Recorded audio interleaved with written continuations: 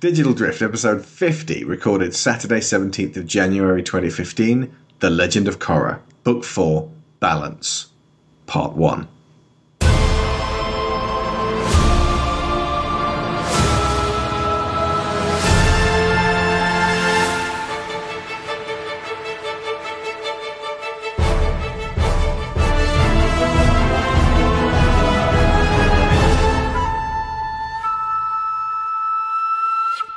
We're back with a two-part in-depth analysis of what may be the last series ever set in the Four Nations. And it's our 50th episode, so everybody celebrate. Woo! Yay! Party popper! From Extra Credits, animated gaming industry lecturer and highly skilled waterbending mouse monkey, Daniel Floyd. Hello.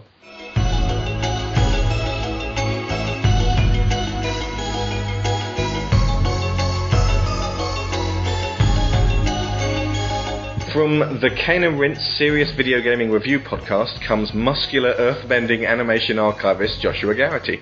Hello there.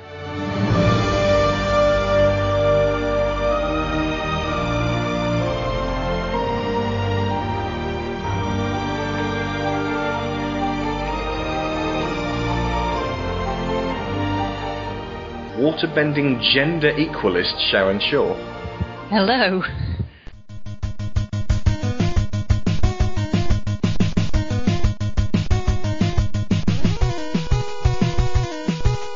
And now from GameBurst, Earthbending comic and anime enthusiast and recent expert ninja, Sifu Jerome McIntosh.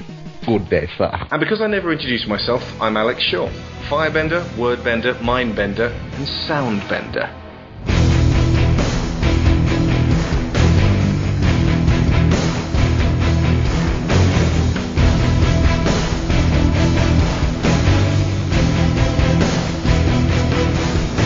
Okay, so let's just go straight into it with stuff I forgot from last week. How could we not really talk about Bolin and Marco's family? Like, we talked a bit about Republic City, but I think we were focusing mainly on the difference between it and Zaofu. Yeah. But we didn't really talk about Bolin and Marco's family and their reuniting with it, and then and the assumption that their parents were still alive, and their royalist grandma. Yeah. And as I recall, animation-wise, they I think they reused the same model for Zuko and Iroh's room at Ba Sing Se from around that era in Earth. I don't think it's supposed to be exactly the same building, though. Is an extra little feeling of just that city having not changed in a long time. It's as if they've layered. There's like more electrical cables kind of strung up over everything, but there's been very little city renovation. Yeah, it's as if the upper city they made sure to keep everything in the lower city below, like behind in the past, while they advanced upper city. I did honestly think that this might prove like a stepping stone for Bolin and Marco to talk about what happened to them as children, maybe with a flashback. I think that's always something that's felt like it was lacking from the series, flashbacks. I mean, sorry, when I say that now, I'm thinking of all the flashbacks. They're there, but they don't go into any great depth with them. Yeah. There's a point where Toph actually says in this one, sometimes you just got to leave it to the kids. It seems almost like that's answering to people saying, well, what happened to Team Aang? It doesn't matter. What about the kids? They're the ones moving things forwards. They got old. I mean, like Toph Beifong would actually be the one saying, we got old. Nothing much happened.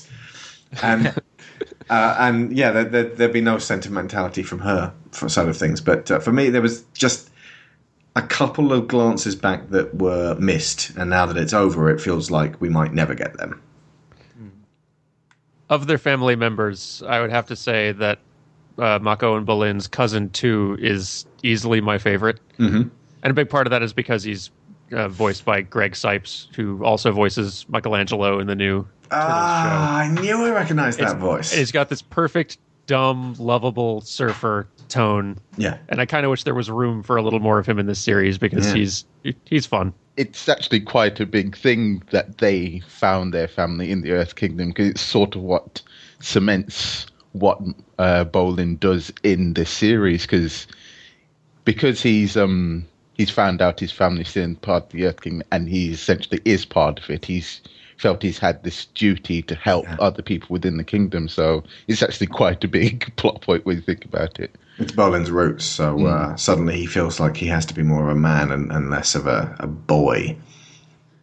An important scene for Marco as well is when he hands the scarf over to his grandmother. It felt like Marco was letting go of his trauma about his... I mean, he seems to have come to terms with it to a degree by that point, but handing the scarf over to his grandmother, it felt like a symbolic gesture of him, finally getting on with his life and moving on from the past. And being less of a moody, emo teenager as well. Oh, true, yeah. Not that there's anything wrong with that, but a lot of people did complain about exactly that. And I like the fact that that's a permanent thing. It's not just like the scarf suddenly reappears somewhere down the line. It's like, yeah, I needed a scarf. It was all my identity. It's a prop, and Grandma actually wears it later on. Yeah. Yeah. Ryu. There's like a buttload of games at this school. This one game kept wanting me to join because I'm pretty good with the bow staff. It's Napoleon Dynamite, but as an airbender, and it almost seems like stunt casting or dream casting. And Napoleon Dynamite's the kind of film that's going to either rub people up the wrong way and they're going to hate it, or that they're going to find themselves like that they love it, or like me, originally hate it and then find themselves in a quotation competition at work with your workmates who basically by the end of one day, they've said all the lines from Napoleon Dynamite and suddenly you want to see it again. And then when you do, you love it. That's what happened to me. But it was really fun to see a moody basement-bound teenager personified by John Heder. You got like 3 feet of air that time. And it is quite nice that he hasn't just sat around doing nothing. He's found his own little calling, being like guiding people through the spirit forest in Republic City. So he's not just sitting around in his mom's basement anymore. Yeah, it would have felt like just a one-off comedy incident had they not actually followed up on it and given him some sense of direction. And speaking of Nana, royalty and republics. Since the Earth Queen is horribly murdered and out of the way, we got Prince Wu introduced at the beginning of this series. Again, I think like Napoleon Dynamite, probably would either make people hate him or love him. Yeah, and the writing is done in such a way where you are meant to hate this guy straight away. The first couple of scenes with him, I was thinking, God, this entire family is just a waste of space. Just like his granddad. I'm not quite sure what his relation with the Earth Queen is. He was his nephew. Nephew, okay. So yeah, he comes off as an idiot. He comes off quite like the first Earth King that we encountered in this universe. Not somebody who's malicious or deliberately insensitive in the way that the Earth Queen is. Just somebody who just kind of ignorant and idiotic and isn't really aware of how privileged he is. Yeah. But as the season goes on, he does reveal that he is more compassionate and more altruistic than his other relations. And I did end up liking Wu in the end, but it was a long struggle to get there. But yeah, I'm not a huge fan of the comedy with this character. It felt like they were going for Bolin's style comedy, but Bolin is just a lot better at it. And you compare the two, and you're like, I'd rather you gave those jokes to the voice actor who plays Bolin. I apologize, his name has left my head. PJ Brian? Burn. Yeah. Anyway. I kind of wish a lot of Prince Wu's lines were handed to PJ Byrne, because I just think Bolin's delivery is a lot funnier, and but he does serve a purpose of kind of showing the Earth Kingdom moving on, kind of moving away from its royalist beliefs and going towards a democracy towards the end of the show. So he's a symbol of the Earth Kingdom moving from old values to new values, which was very effective. And he voices at the end, with everything that he's learned throughout the series, that he's now suddenly pro-Republic. If they have a political agenda, if Mike and Brian have a political agenda at all they're pushing, it's pro-Republic. And it's not like violently anti-royalist, but they do go out of their way time and again to show how pointless and soft and idiotic and entitled and superfluous to requirement all royals or royal figures appear to be within the Four Kingdoms. Yeah. I think Four Nations. Part of what's key about the way Wu is set up, and I think you're onto something, Josh, with him being reminiscent of who I presume would be his grandfather or great-grandfather. Great-granduncle. Sorry? Great-granduncle. Great-granduncle. Well, whatever his relation was to the king with the bear. Bosco. Yeah. I remember the bear's name, but not the actor who plays Bolin. But he is very much this decorative figurehead and very little else. But he comes across as somebody who doesn't entirely know that he's a decorative figurehead and nothing else. He actually thinks that he's going to be allowed to have some say in what goes on and that he's going to have some control over the way that things play out. And his reaction when he finds out that his coronation is going to be quite a low-key affair is kind of typical of this, that sense of entitlement that comes from nobody ever having told him, actually, you're not entitled to have this, that, and the other. And by that same tone, he makes a very nice contradiction to, or a good contrast, should I say, to Kuvira.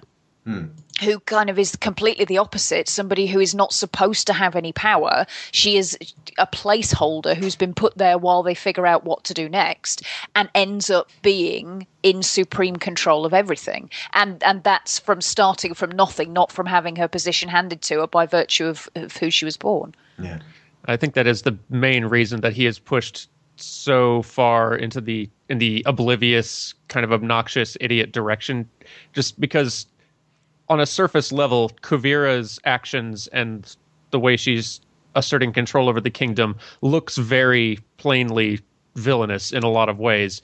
But Prince Wu being such a moron kind of helps to preserve a little bit of that ambiguity of maybe, even if I'm not 100% comfortable with the way Kuvira's going about it, maybe she's still better. Maybe it's important that, like, despite her methods, maybe it is better for her to end up in charge at the end of this. Yeah, it's kind of the same issue that that House of Cards has. Frank Underwood is clearly a terrible person, but he's extremely competent at what he does. And so when you compare him to the other idiot politicians, you're like, well, he is self-serving and kind of evil, but at least he gets the job done. And that's kind of how you feel about Kuvira in this series. She might be kind of selfish and controlling, but she's competent. She can lead a nation. And you look at Wu and you're like, well, he'd probably be a terrible leader. So for the meantime, yes, I understand why everyone is flocking to her side and would rather her lead the country than him. She's the pendulum swing from Zaire as well, because he's been advocating total anarchy and total chaos. Yeah. And this is how bad leaders get their position and keep their position for so long, because they usually come on the pendulum swing of a previous leader who was bad for all sorts of different reasons. Yeah. And as a result, people kind of kid themselves by saying, well, all right, they may do X, Y, Z, but at least they're not doing A, B, C. And then when people have got sick of them doing X, Y, Z, chances are they're going to go back to A, B, C again. Boris Johnson beats out Cameron for next Prime Minister. We'll know people prefer bumbling to evil.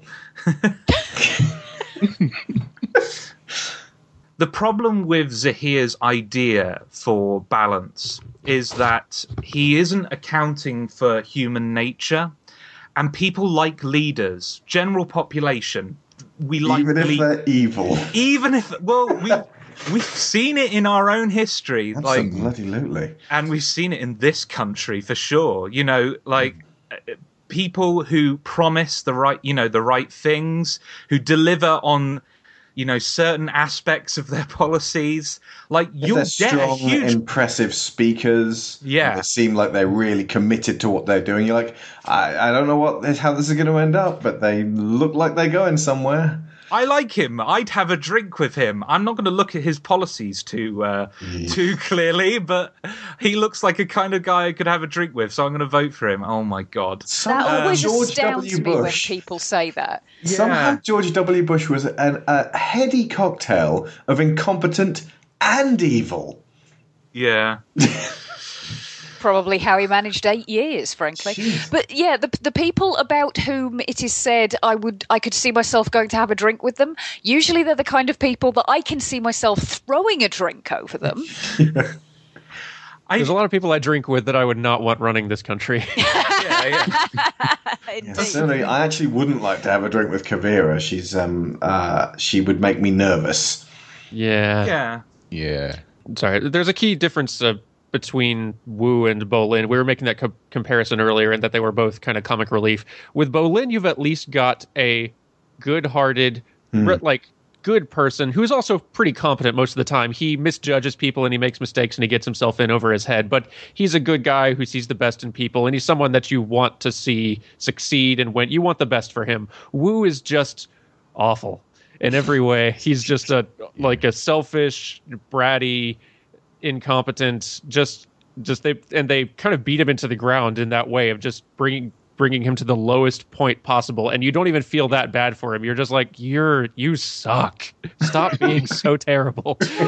One moment that really summed him up for me that hadn't hit me quite so hard the first time I saw it, when they're in the restaurant and he's flirting in inverted commas with Korra. He says, oh, go into the avatar state for me. I want to see your eyes glow. That's like every sleazy guy who comes up to you at a bar and is like, oh, what are you so miserable about? Come on, give me a smile. No. I find it very difficult to hate Wu after Joffrey. That's true. See? Pendulum swing. Well, at least he's not doing that. Yeah. But frankly, that could be anything. They definitely stick with their theme of it's only through adversity that somebody can find their true calling or become better, because it's only at his lower point that he finally becomes useful, starts living for himself and actually becomes a likable person. And in doing so, it's not that he even becomes he was a great leader who always just needed to be inspired. He just comes to the end realizing, I would not be a great leader. Yeah. I am not going to try. I'm going to pass this along to people who might be great leaders. Again, though, his key skill is ironically in what he's been set up to be, which is a mouthpiece, saying what other people are telling him to say, or singing other people's songs in order to inspire and relax the people who are getting really panicky. Basically, his voice is what turns out to be the useful thing about him. It's just how that's applied. Good point. Which again harks back to this whole what they have a tendency to do with the villains in this series, which is that it's not their ideologies that are in and of themselves evil, it's what they do with them and how far they go with them. And of course, my biggest thanks goes to Asami Sato and Future Industries. She brought our old central terminal into the modern era. Ladies and gentlemen, the world is entering a new age of peace and prosperity. Soon Prince Wu will take his rightful place on the Earth Kingdom throne. And thanks to our updated rail system, Republic City and the Earth Kingdom will be united like never before.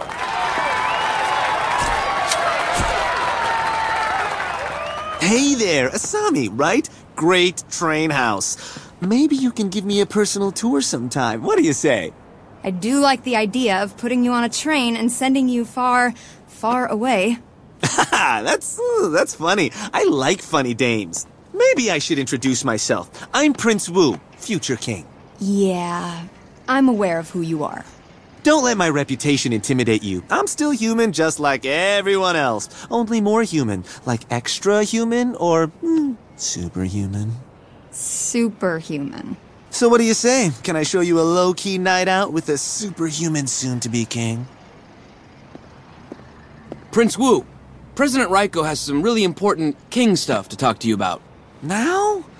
Fine. Think over the offer. I'll be back. Unification, idealism, and fascism. On that note, let's talk about Kuvira herself. Now that I've seen the season 4 and then went back to season 3, she suddenly is like she was right there all along. The way she comes across in this, she has two settings. One is everything is proceeding as I have foreseen it, whereby she gives a little smile and it's like, okay, I am in control here, everything's fine. The next is everything is not proceeding as I have foreseen it. I'm going to threaten the person that's in my way until everything does proceed the way I've foreseen it. She's voiced by Zelda Williams, daughter of Robin, who's actually kept off Twitter especially since her father's death, because she just didn't want to talk to a lot of people talking about her father being dead. But I think she came back on around about the time that the series wrapped and just said, "Oh, that was awesome," and she's kind of back. She's back on now. A very talented voice actress straight away, and a very powerfully put forward character that, up until the last moment, I didn't hate her. I was intimidated by her, but I didn't. Just the way it's written and the way they crack through. We can talk about this obviously later. Just suddenly completely unlocks Kuvira as a character, and that then when you watch it again, the whole way through it makes sense the way she would adhere to this control. Yeah.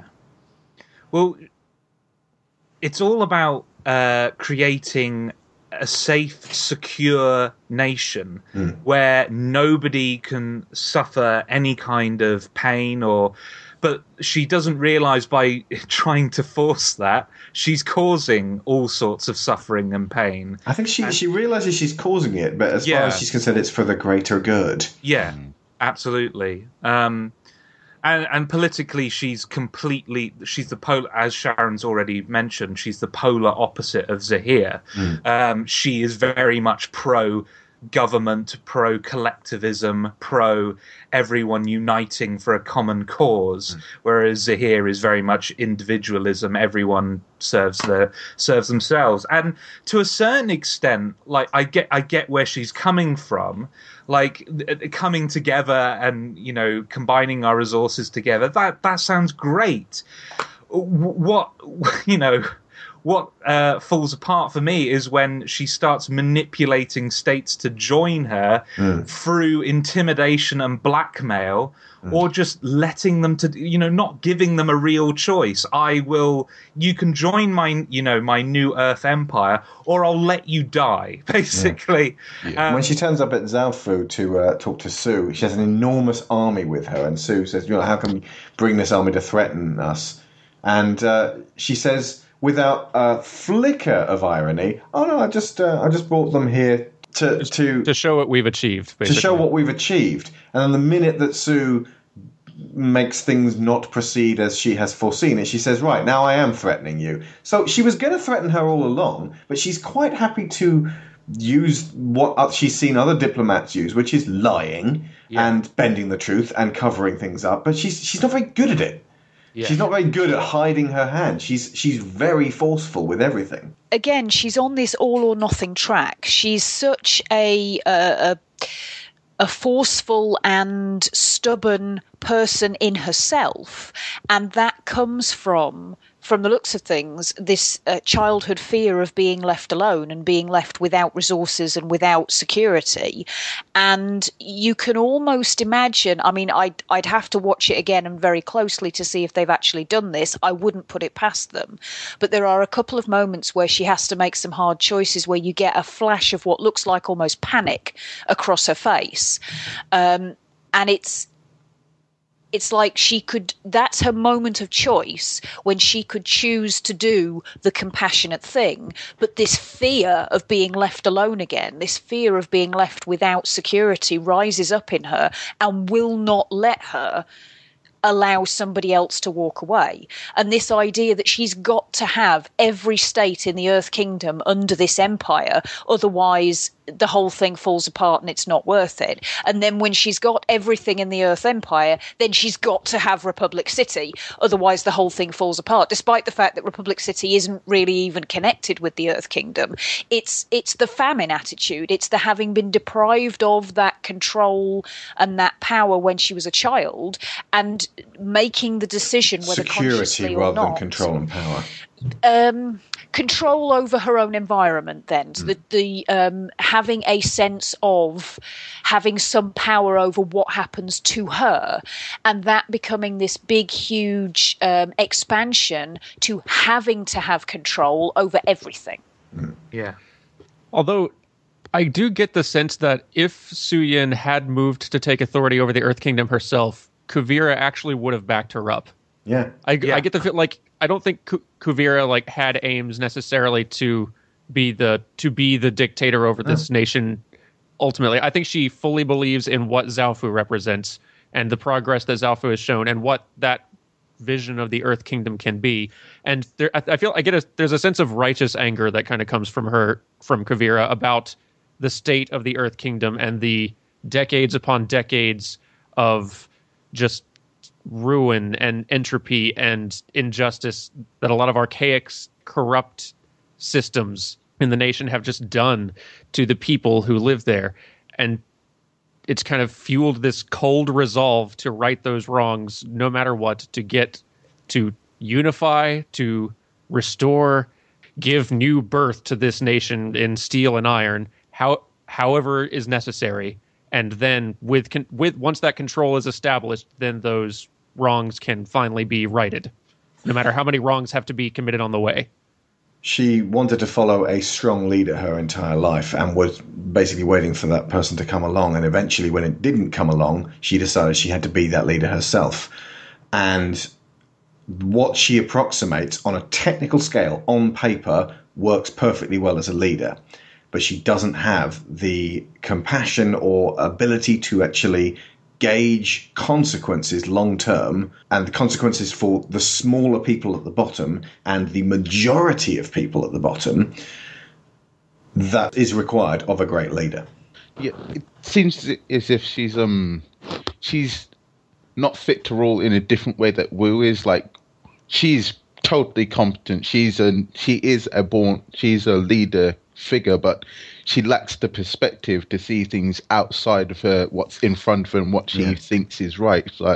Like as you said, Dan, she has she has this cold resolve that as long as I'm getting things done, everything's okay. Never mind the fact that I'm creating slave labor camps and I'm literally threatening people's whole livelihood to get what I want, which is like the exact opposite of what you should be trying to achieve. Yeah, she keeps steamrolling straight through, and I like this might be me just like reading into things, but I sort of like how they've constantly have her on a train, just constantly moving forward, and it's like she herself is steamrolling through the kingdom onto the next target, and it doesn't matter what's going to happen. Like, I'm coming through, and I'm going to get what I want done. I'm going to get what I want, and then I'm on to the next point.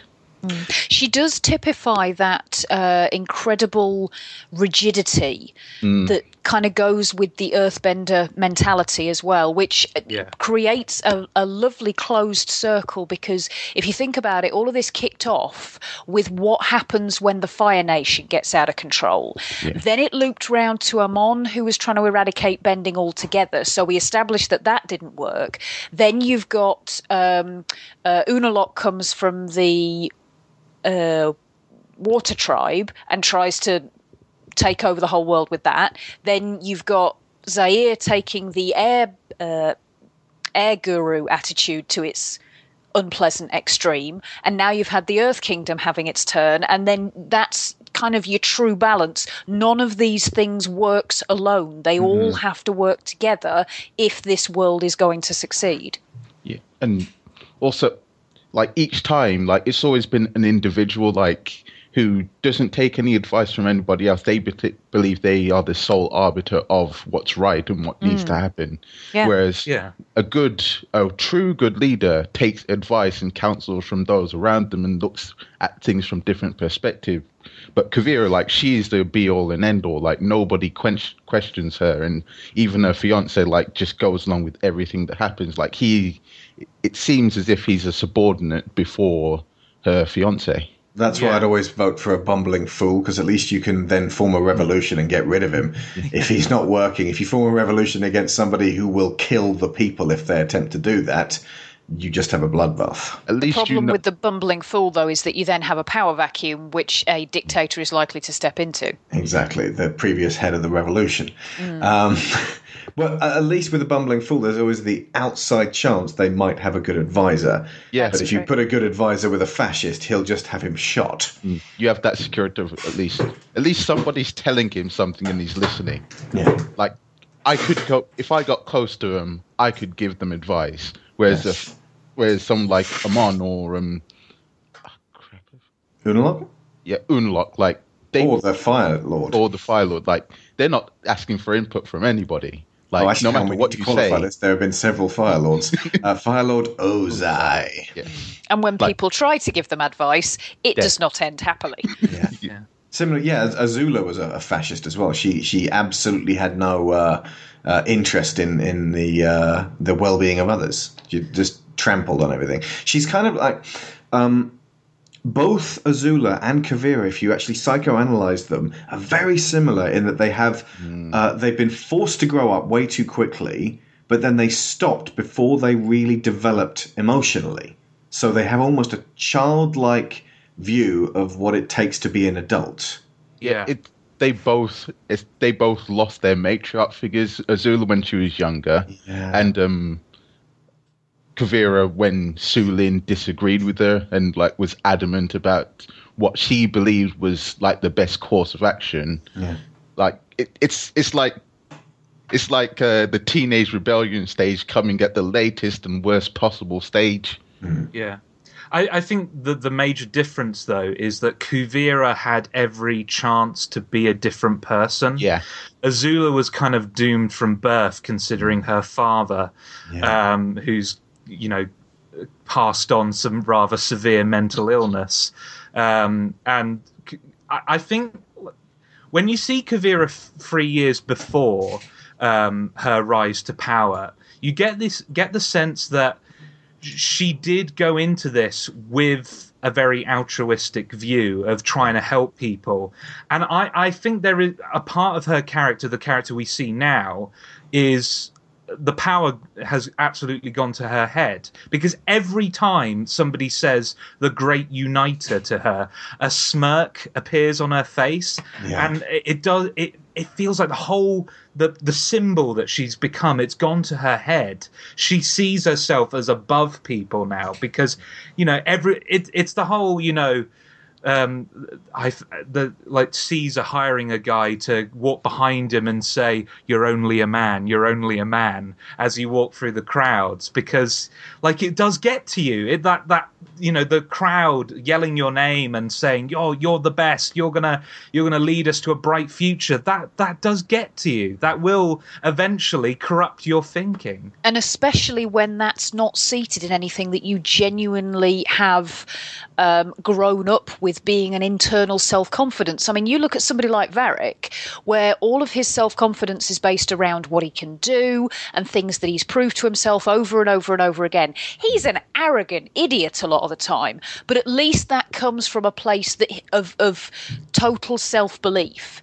So when things start to happen that might cause him to question himself, he's still got that core of believing who he is without necessarily having to perform the arrogant, stubborn, incredibly harmful actions to back up that self-image. Whereas with Kuvira, because she'll have come from this place of feeling like she's empty and she's worthless and she got left behind, the great uniter image is now all she has. She can't afford to let that slip. And I think that's part of where the stubbornness comes from, and that's part of why she has to have every single state, why she has to have Zaofu, why she has to have Republic City, because she's got to maintain that image with no cracks whatsoever.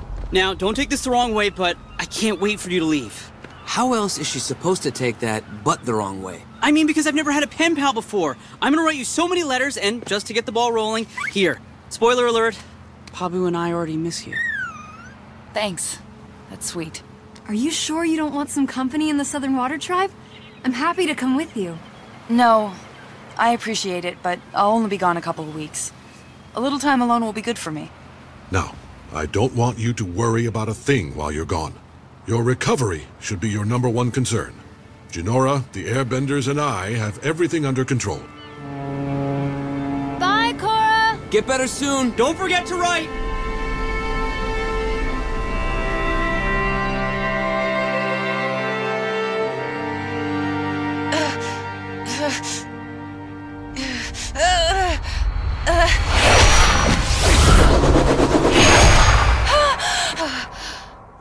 Recovery from trauma.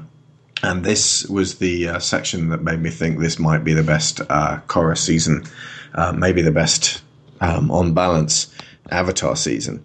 The sequences where Korra has to come to terms with what's happened to her, and this is cumulative over the years of being captured. She's been captured like half a dozen times, and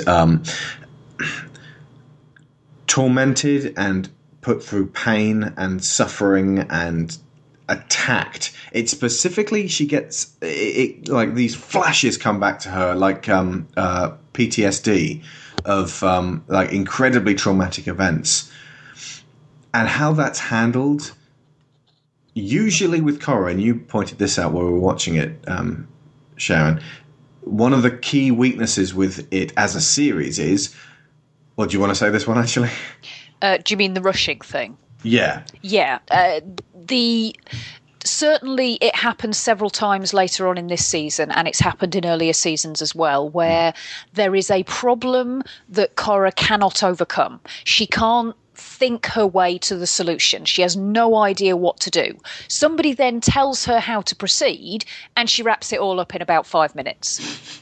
And it's almost like that's her biggest block, is that she can't figure out the best thing to do. But as soon as she knows the best thing to do, there is literally nothing else standing in her way. Like being stuck in a game and consulting an FAQ. Exactly. And if that's the point, then fine. But I think they needed to make more of that if that was the case, because what it resulted in was far too many conflict situations being coming across that either they'd been dragged out unnecessarily at the beginning or just resolved too fast. Because she's not actually learning from it, and she's not overcoming it through basically coming to terms with what she's up against, and because she's basically being handed the guide and going straight through, it's kind of stunted her development up to now.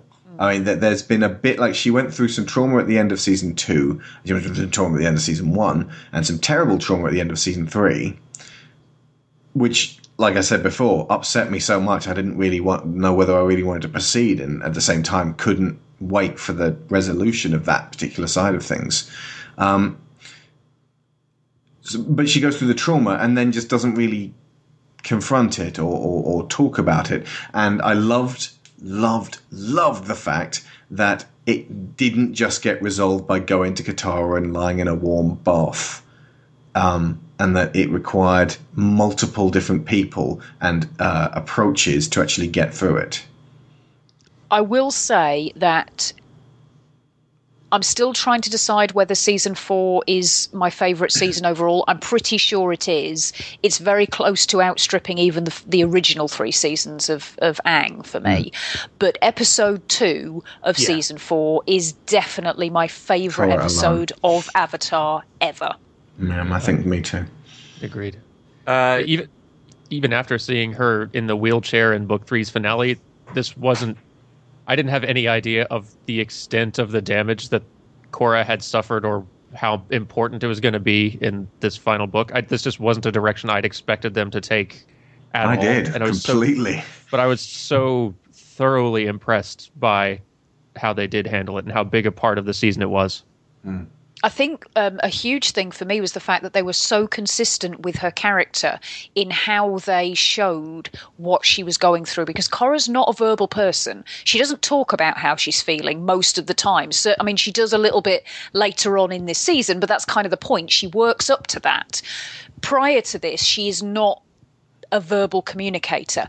And so all of the anguish that she's feeling at this point, it's all visual. It's in the way she stands. It's in the way she walks. It's in the fact that two of the key things that I would say, narratively speaking, are pinned to trauma so often that they've almost become cliched.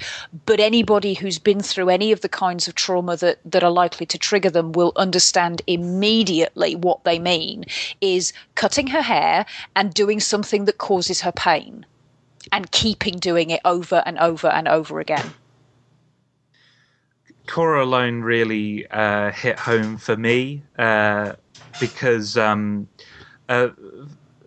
some people listening to this might know, but for everyone who doesn't, my father had a car accident when I was very, very young, around 8. And he had to have his leg amputated, his left leg. And the scenes where Korra has to go through physiotherapy and the emotions she goes through really got to me. And I'm actually kind of tearing up right now just talking about it, because having had conversations with my dad about the physiotherapy he went through, he always talks about it being the absolute worst point in his life. The accident itself he barely remembers, but the recovery period, the trying to drag himself back from the abyss, like he's always talked about that being like just a horrible, horrible point in his life. And now he's fine, like he's as fully recovered as he possibly can be. But just the scene where Korra like shouts at Katara and gets really angry at Katara, that really got to me, because that's what happens. People who suffer that accident, that kind of trauma, they start getting angry at people helping them because they feel like they should be able to do that themselves. Like the fact that it's the fact that you're taking power away from them, that they should have themselves. So even though that your heart's in the right place and you want to help those people and you want to aid them, you're actually, by trying to help, trying to do all these things for them, it feels like a humiliation to them. Now, ultimately, they embrace the fact that, you're trying to help, and they push through it. But that scene for me, it really triggered some memories for me, and it was really well handled. It felt very true to life. Sorry. Don't apologise. Thank you, Josh. Again. Wow. I don't know how to follow that up, but okay. For somebody like Korra, in book 3, it feels like the end of book 2 through most of this book has just been a slow process of breaking Korra down in her own confidence. In book 3, she'd lost confidence in her ability to make wise decisions without the ability to consult past Avatar, the FAQ, basically. God, yes. And we're going to take the FAQ away from you, Jesus. And now she's lost even her physical strength and fighting power, which are the things that she excels at. That's what she has always been able to count on, and it's what she'd always 4 years old. Yeah, and it's what she'd lean on. The instant she either thought she had the right direction or didn't know how to solve the thing, she was going to brute force her way through. And having even that thing that she's always been super confident in and taken away, and on top of the severe pain and the frustration and the hurt of the healing process, just the knowledge that she has this duty that she's failing to perform every day she's not out there, and that there's this fear of what people think of her and the fear that people think she might no longer be needed, and then that other lingering fear that maybe they're right, that they don't need her anymore. It's just so many things that Korra has to be going through, and I fully agree. I love that they don't wrap this up neatly. I love that it's multiple stages of Korra thinking, all right, I think I'm ready, and then realizing, no, I'm not through this yet, and then thinking, okay, now I'm ready, but then finding, no, I'm not through this yet. That it's not a neat, clean, easy process at any point. And ultimately, she has to accept that she will never be the same again. And part of the reason her trauma is prolonged is because she keeps trying to go back to the status quo. She wants to be the person she was before all of this. Yeah. But it's her meeting with Zahir and kind of just embracing the fact, look, this happened to me. And it was a terrible thing.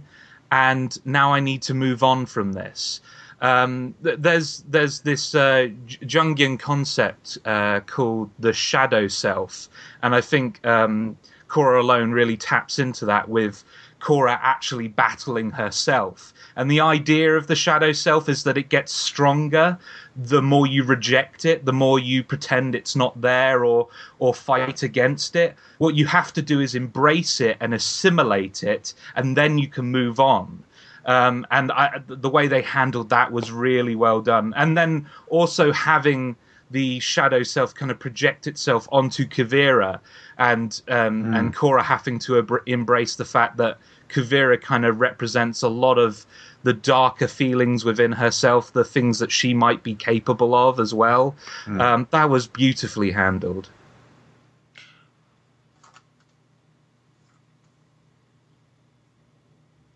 I was wondering whether we should do the talk about the Kuvira.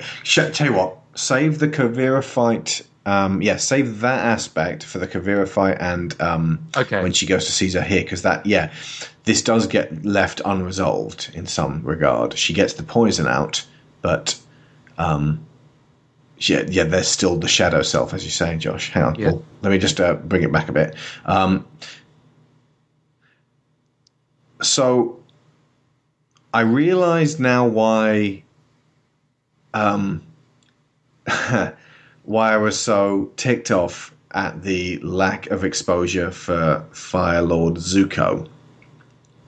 Because he's the fire sage. The water sage is Katara, who she goes to see and helps her get back on her feet. But she doesn't heal her. What is it? Basically, she doesn't allow. Katara heals her body, but not her mind. I think essentially, her mind is still quite fractured. Basically, Katara helps her deal with the physical side of things. Toph, wonderful Toph, helps her deal with the anger side of things, and Zahir helps her deal with the fear side of things. Yeah? Okay. So Toph appears just when she needs her. The Earth Sage, and then there's the Air Sage later on, who's Zahir, and the Spirit Sage, if you folks remember, way back in Season 2. Iroh. Right. Uncle, who appears at the exact correct time when Korra needs to know about spiritual energy and spiritual dealings. And very specifically deals with her as a child. Yeah. But she never deals with anyone regarding fire. And that was basically Zuko's job. I don't know whether or how they could have written that in, or even just that she needs to talk to Zuko, and does. But there is an imbalance there. And as we already know, take away one of the elements, and it doesn't work entirely perfectly. Although spirit makes up for the lack of fire, I would suppose, here. You could also argue that Korra has such a large fire element herself that she is the fire sage. She is sufficient despite being fire to be the starting point and not really require any more of that. But I do agree with you. I think the almost total lack of any sort of fire contribution in this season is sorely missed. And even though you get that meeting with Fire Lord I met Azumi, thank you. I met Fire Lord Azumi. She says, wonderful. What's up? She looked awesome. I wanted to know more about her, but we got such a tiny, tiny speck. Yeah. But you get that. And then even Mako hardly does any firebending in this season. And when he does, it's in sort of a very controlled and very specific aspect.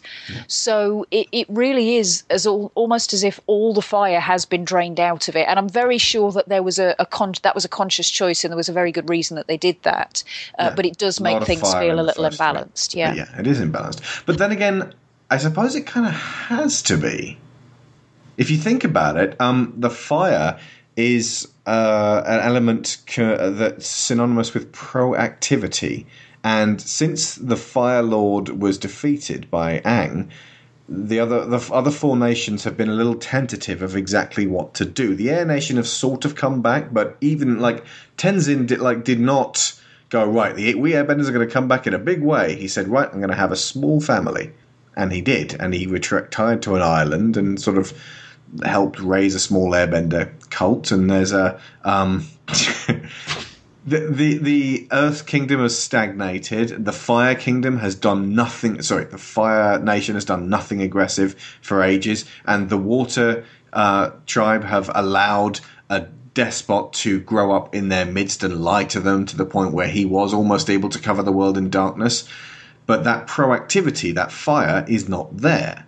So technically, in doing the in dealing with the Fire Lord, Aang created an imbalance, which still isn't fully balanced by the end of Korra Season 4. And that's good, and that's fine, because ultimately if everything's totally balanced the whole time, you don't get events.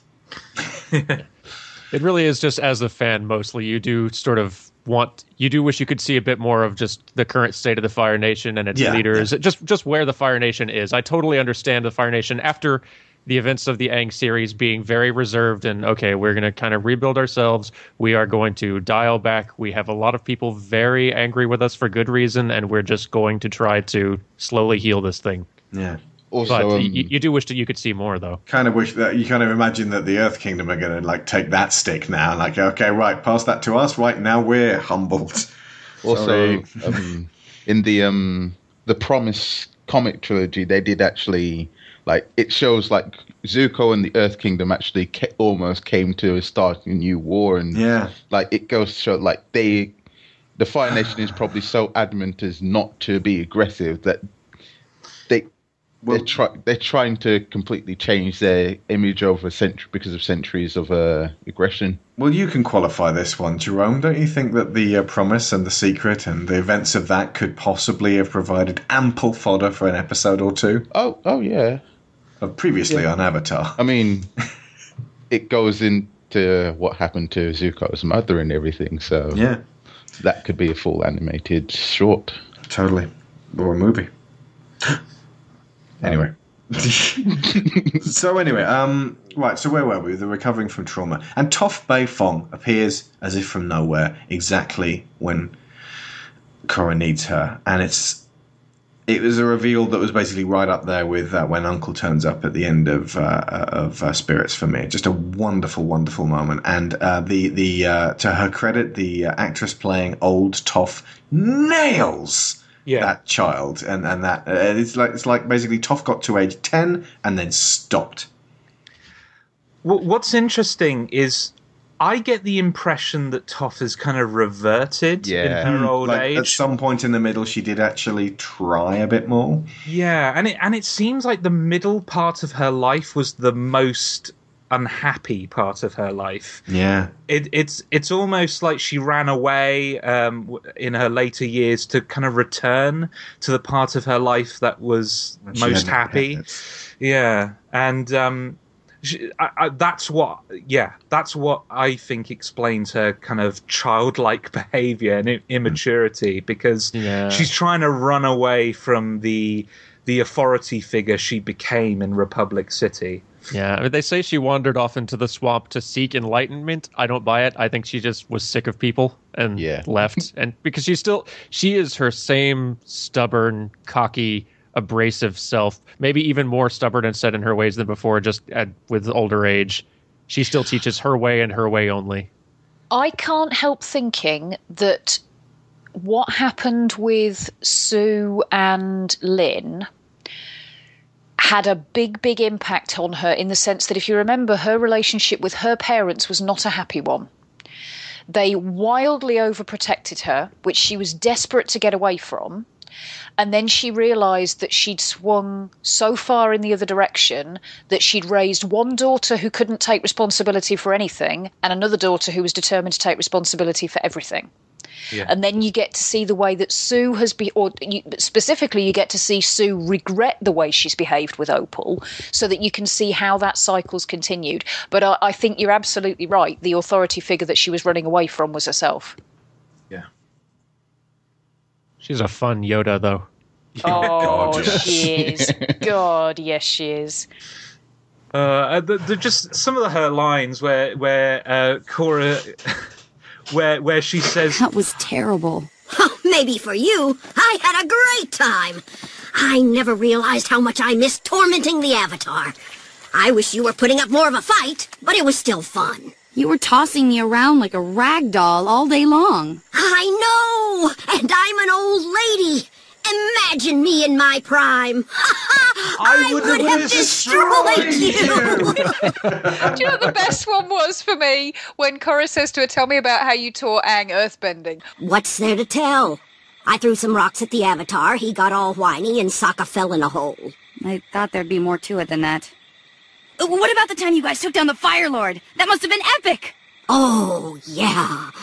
It was hot. I was on a blimp, and I think a giant turtle showed up. Wow, what a day.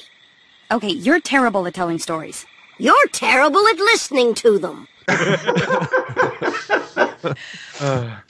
Oh, God, that was so needed. That was great. And I'm astonished at how they managed to balance the real pain, the real trauma, with genuine laughs, sometimes within seconds of each other. There's a point where Korra's convalescing with Katara, and she's obviously going through real, genuine agony. And then she's reading Bolin's letters with their childlike drawings in them, and Bolin's wonderful narration. And I was just gut laughing because I needed to at that point. Yeah. And for some reason, it really worked in a way that, you remember when we were talking about Deathly Hallows, and I pointed out that sometimes Joe Rowling's talking about Merlin's pants in amongst the trauma of living in that tent just didn't quite gel. This felt more like what I think she was going for with that. Yeah. This is something this series has always done well, balancing humour and drama. The original series did it well, Korra does it well, and this season, I think, is where they've managed to demonstrate how good they are at it, because they are showing some really complex, dark material here, and some incredibly weighty for a kids show. Yeah, and also some of the funniest stuff I've seen on TV at the same time, but neither feel like they're that they're clashing. Neither feel like they're clashing. They're working together. One is softening the blow of the other. It's really it's really impressive to see a team of creative people manage that, because it is extremely hard to pull off. I love Mako's letter as well. I'm even more confident now that awkwardness is the single character trait that he has always needed to be likable. Yeah. Just like the letter is like, so I'm not very good at writing letters. It's 2 p.m. Weather's fair. My dearest Korra. Like, no wonder Asami is the only one Korra can confide in. Like, of course she would be. Like, Mako and Bolin are not equipped to understand or help her through the kind of experience she's going through right now. They're perfectly well-meaning, and they would want to, but they aren't. Like, Bolin is not going to be able to probably plumb the depths of darkness that Korra is going through right now. Not really. And Mako is going to try, but I don't think he's going to be able to understand it either. Not what Korra needs at the time. And Asami's the one who's going to be there to really listen and nurture and mostly just listen, I think. Yeah. Another person who lost her mother, you lost your matriarch, former Q. Another girl who lost her mother. But the Asami's always been very mature from the beginning, and the Bolin and Marco are fine lads and would actually make decent boyfriend material. They do care about the people they're around, and especially Marco's come on leaps and bounds from the sort of the. He was downright rude in the first season. Yeah, and several people said that they didn't get the whole Korra Asami thing. Let's talk about shipping at this point because it feels natural. The whole Korra Asami ending, that it hadn't been flagged properly, which astonished me because I feel like I've been leaning into this since maybe the beginning of season 2. So it wasn't like, yes, my wishes have been fulfilled at the end. I was just like, I already f***ing know because people have already spoiled it for me on Twitter. Thank you very much, Twitter. But when it happened and happened naturally, I felt this is absolutely... it just felt just like things were... That nothing had to be bent, so to speak, to make that happen. That it just slotted into place. Yeah. I think the only thing that holds it back is the limitations they had of the people breathing down their neck, basically.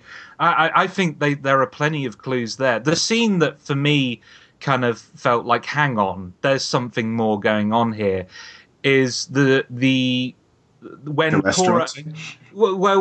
when Korra reunites with Asami compliments Korra's appearance, and then Korra blushes. Now, if this was live action, you could say, oh, that's just a coincidence. This is animation, though. That blush was very deliberate. And we've already had somebody compliment her hair, and she didn't blush. Yeah. And...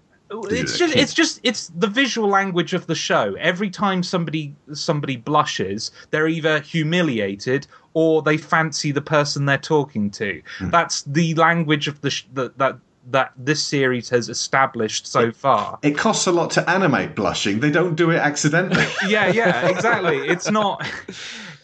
So when people are like, well, they didn't give enough clues, I'm like, yeah, they did. I think you're seeing what you want to see.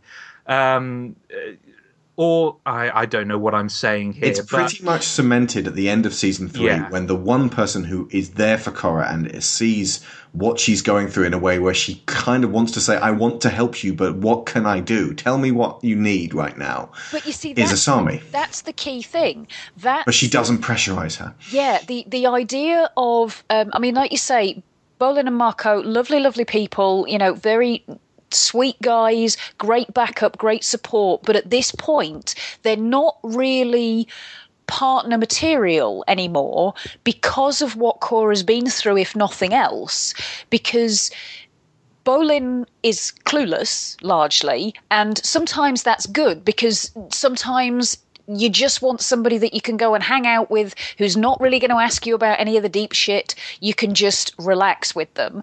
And Marco is always going to, like he says to Korra at the end, he will always have her back and he will always help her, but he's going to need her to tell him what needs to be done. And she's not always going to be able to do that.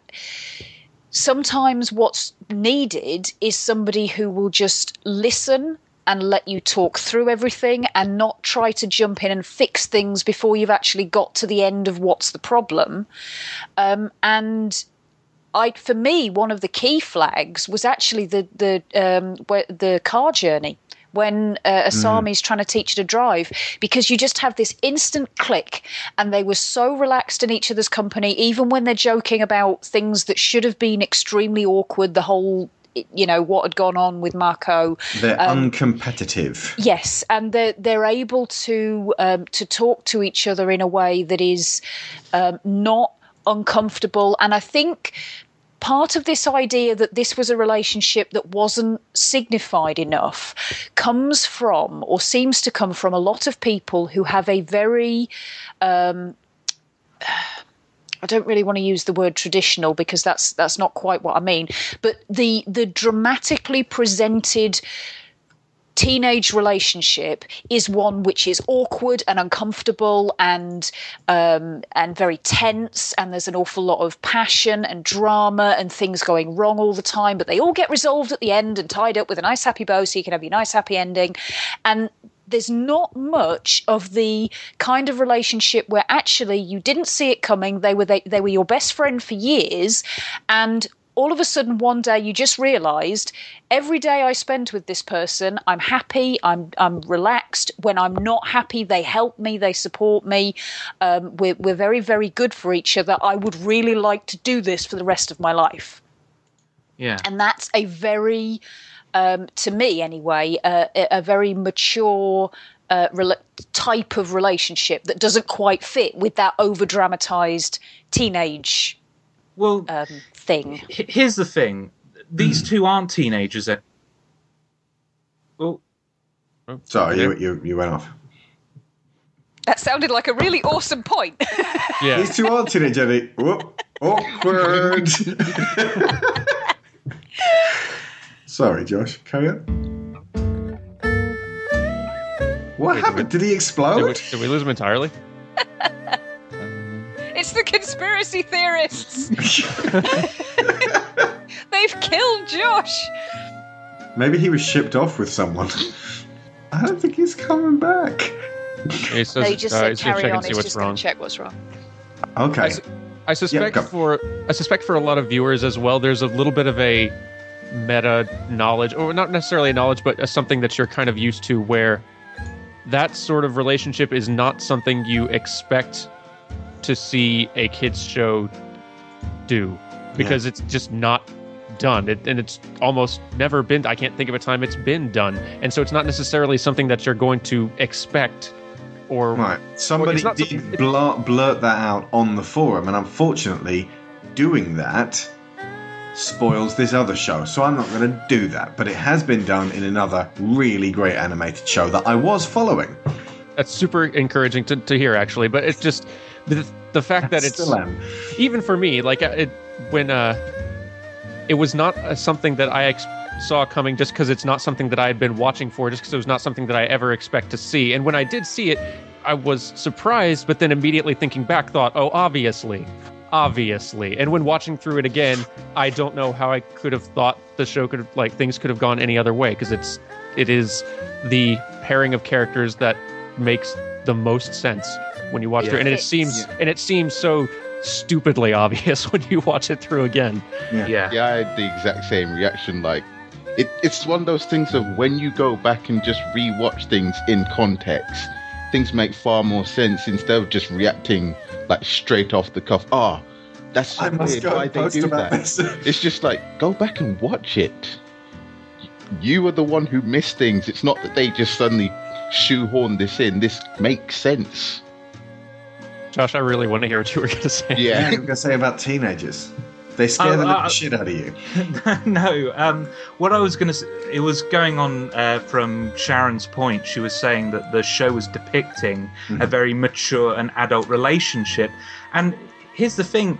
These two are adults at this point. They're in their 20s. And I think it's very fitting that the show ends with two adults having a very mature and uncomplicated relationship. It's not full of all the drama and craziness of a teenage relationship. They're relaxed together. They support each other. They make each other happy, and that's what matters. I think a big part of that as well is when you're in your late teenage years, you're not always, and this is not everybody, because some people do come to this point a lot sooner than others, but you're not always entirely sure about who you are. So how can you be sure about who someone else is and whether who they are and who you are actually fit together? Yeah. But by the time you've got to the point where you know who you are and you've been through and worked through everything that Korra's worked through, and you've got more of a sense of what your place in the world is, then I think you're much more likely to be ready to make that connection with the person that you want to share that place with. And for me, that end scene had me just in a moment of shock, not because of what had happened, but because they'd been allowed to go through with it. I had also seen it coming a long way back, but thought they'll never be allowed to reach that conclusion. It would be incredibly awesome if they did, but they'll never be allowed to. So I was massively impressed that they had found a way to do it that would be both permitted, but also didn't seem compromised. That was the other thing. It didn't seem like they'd had to shave any edges off to get it in there, which was great. But also just this click, and there's just this sense of it being right. And I was bawling my eyes out, but in a good way. I think it's about time that kids were exposed to this content, just same-sex relationships and all of that, and it just being natural. I think a lot of the hesitance of exposing children to homosexuality, to bisexuality, is that there is this, and this is not a feeling I share, but it is a feeling that I think certain members of the public feel, is that you can't talk about that stuff without talking about sex. And I don't think that's true. You can depict a romantic relationship between a woman and another woman on a kids' TV show and not have to go any further than that. It's fine. And also it's one thing to tell an adult that it's okay to be in love with somebody of the same sex. It's something else entirely to tell a child that. Like, to have that, to nip the bud before it grows into a weed, if you know what I mean. Like, getting that lesson across as early as possible, that this is fine, and it's okay to feel this way if you feel that way. If you don't, it's fine, but don't judge other people for feeling that way. Frankly, if kids are watching Korra, they're probably not going to grow into such big weeds as the ones who just watch. What do kids watch that's rubbish these days? Buckle up, duckies, cause we got a rocket band. Delivering bread, flying crazy cause we can. Crazy cause we can.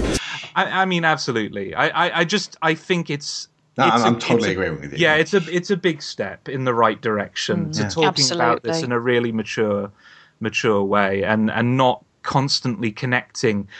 Like, I feel like a lot of the conversation around exposing kids to this is if you start here, then we'll start showing kids all sorts of rabbit. It's like, no, you're right. Season 5 of Korra involves bug. Yeah, it's not that. It's about accepting, look, romantic love can exist between two people of the same sex.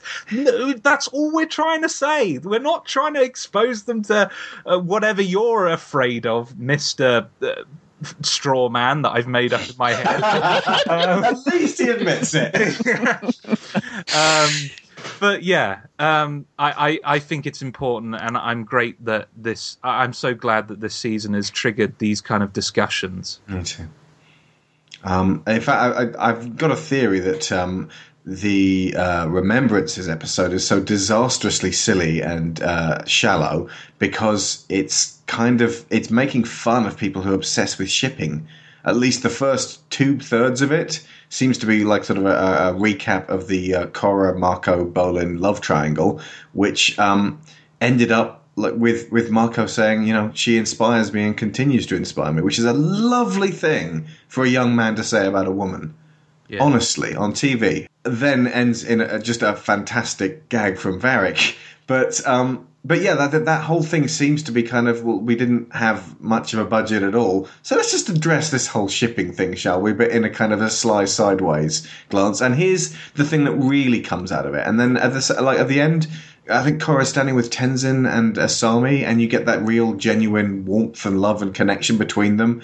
And it's almost like, right, so the shipping, and then there's the reality of the real stuff and the real, like, people connecting. Not to say in any way that, like, flinging yourself against each other passionately and in a teenage style is not a totally valid path of, what's the word? Rite de passage, like a Jean Hughes movie. Just a Jean Hughes, like he's a French fucking, like a Jean Hughes. It's a valid feeling and a valid like way of expressing those feelings, and something that should not to be completely dismissive of that just because it's something that happens more when you're younger. That was my point. But the tail end of it ending in a very kind of much more familial and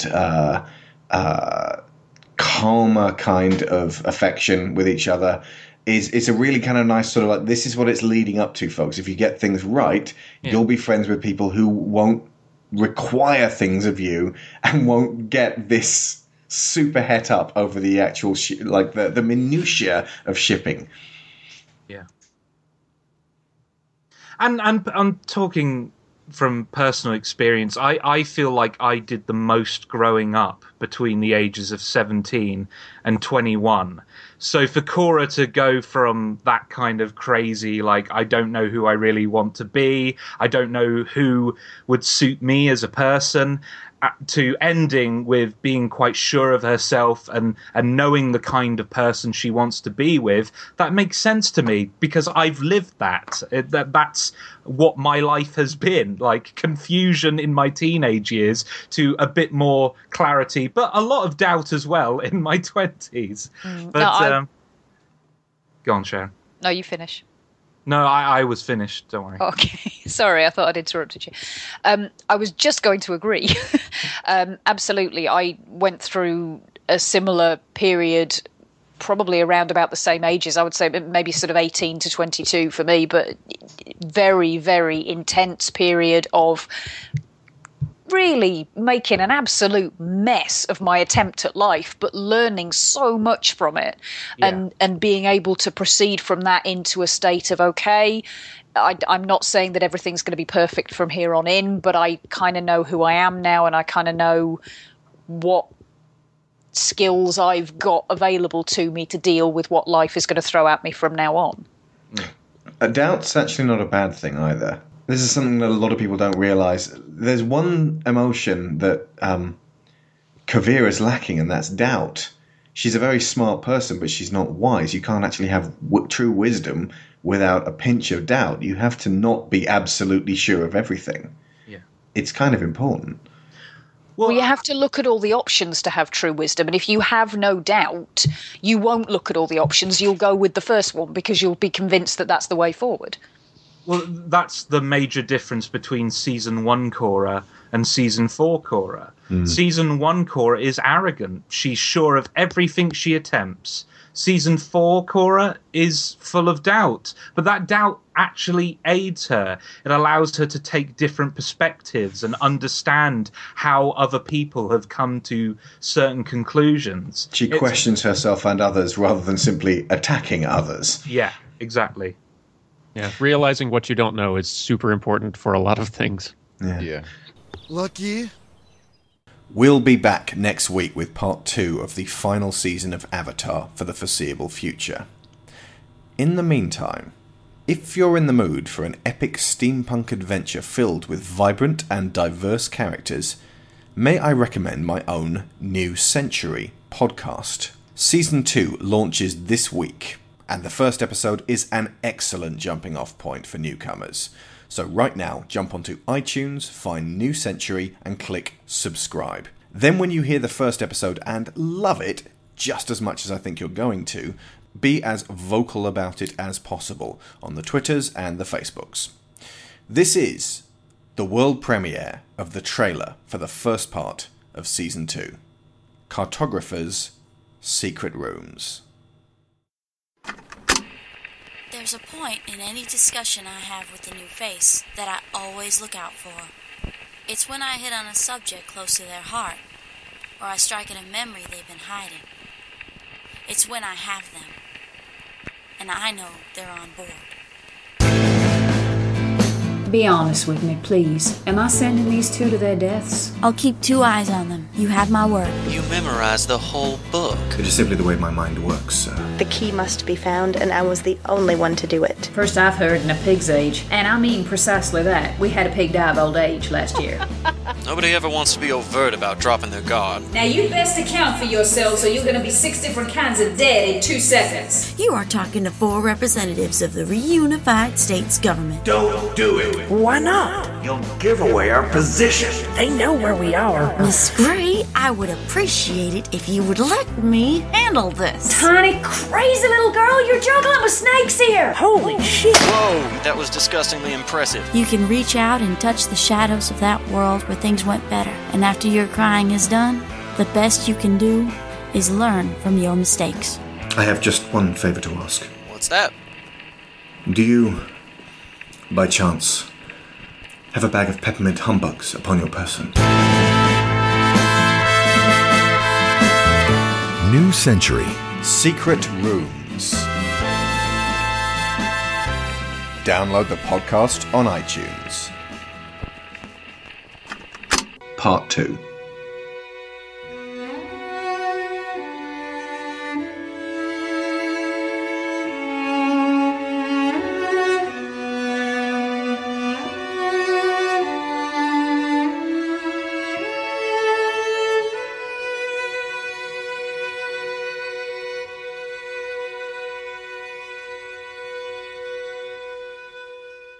I'm hoping that these podcasts will help a lot of people going through the 17 to 21 period. Actually, on that note, why does Korra lose the fight with Kuvira? It's not just that Kuvira suddenly turned into the shadow self. That's simply the culmination of it. Can anyone speculate on this one?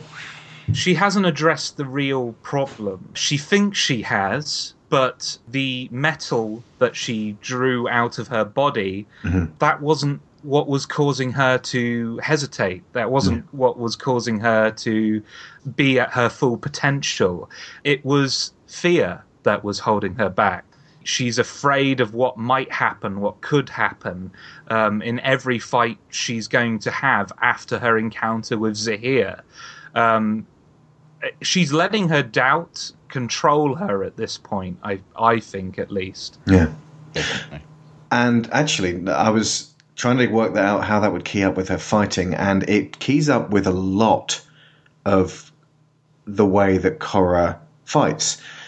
She's always been the same kind of bender with every element. She punches with fire and kicks with fire and kicks with air and kicks and punches with water in exactly the same way. She has no particular interest. Like, her water bending is so fast and aggressive, she doesn't let it flow, and she's never really fought tactically her entire life. So when she fights with Kuvira, she's like, I've got a lot of anger. And it's like, no, that's the worst thing. You're going up against an incredibly tactical rock, who is also capable of using very flowing, very fast, very precise surgical metal bending.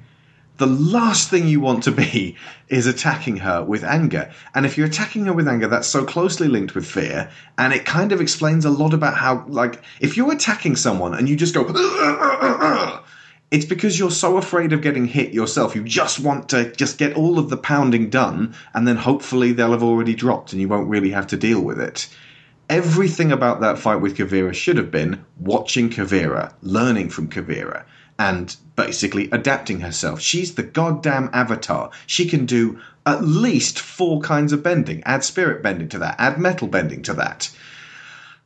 And effectively, she could have countered everything Kuvira threw at her, but she charged at her, punching and pounding as she's always done. It takes her losing and then going to Zahir to really confront that fear, and it changes the way she fights from then on.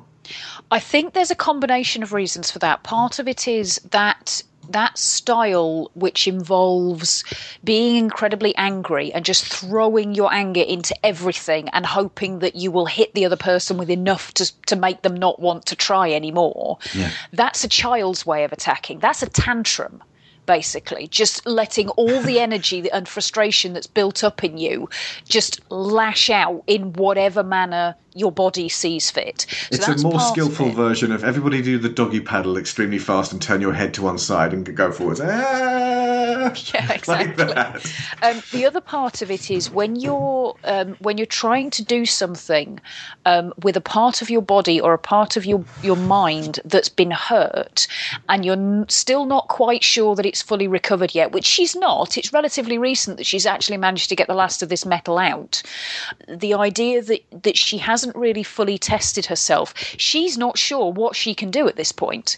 Yeah. And that, I think that's part of where the fear comes from. The freezing up and the post-traumatic flashback that she keeps experiencing is in part this idea that being in the avatar state is going to hurt her, that doing something which she's not quite sure yet whether she's capable of is going to hurt. It's like trying to reach for something with a muscle that until recently was very badly pulled.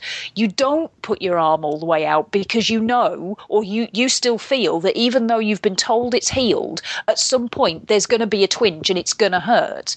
So that's kind of what I see her as holding back from, because the being in the avatar state is now so associated with that extreme pain for her that she's terrified of going back into it again, because she thinks it'll all flare up again. So she's kind of only fighting with 3/4 of what she's got. She doesn't want to reach out for anything else in case it hurts.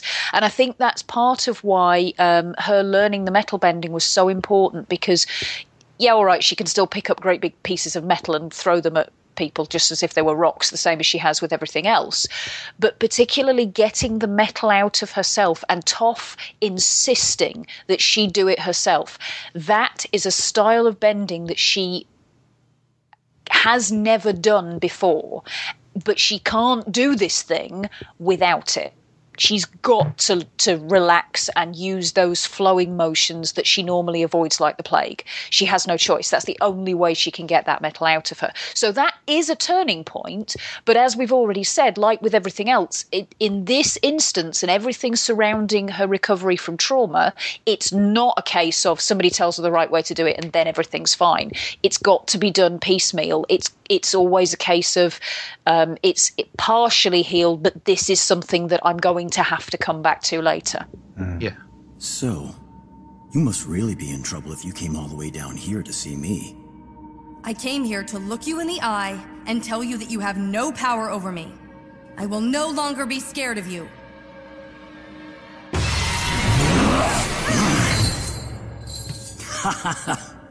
I guess it didn't work.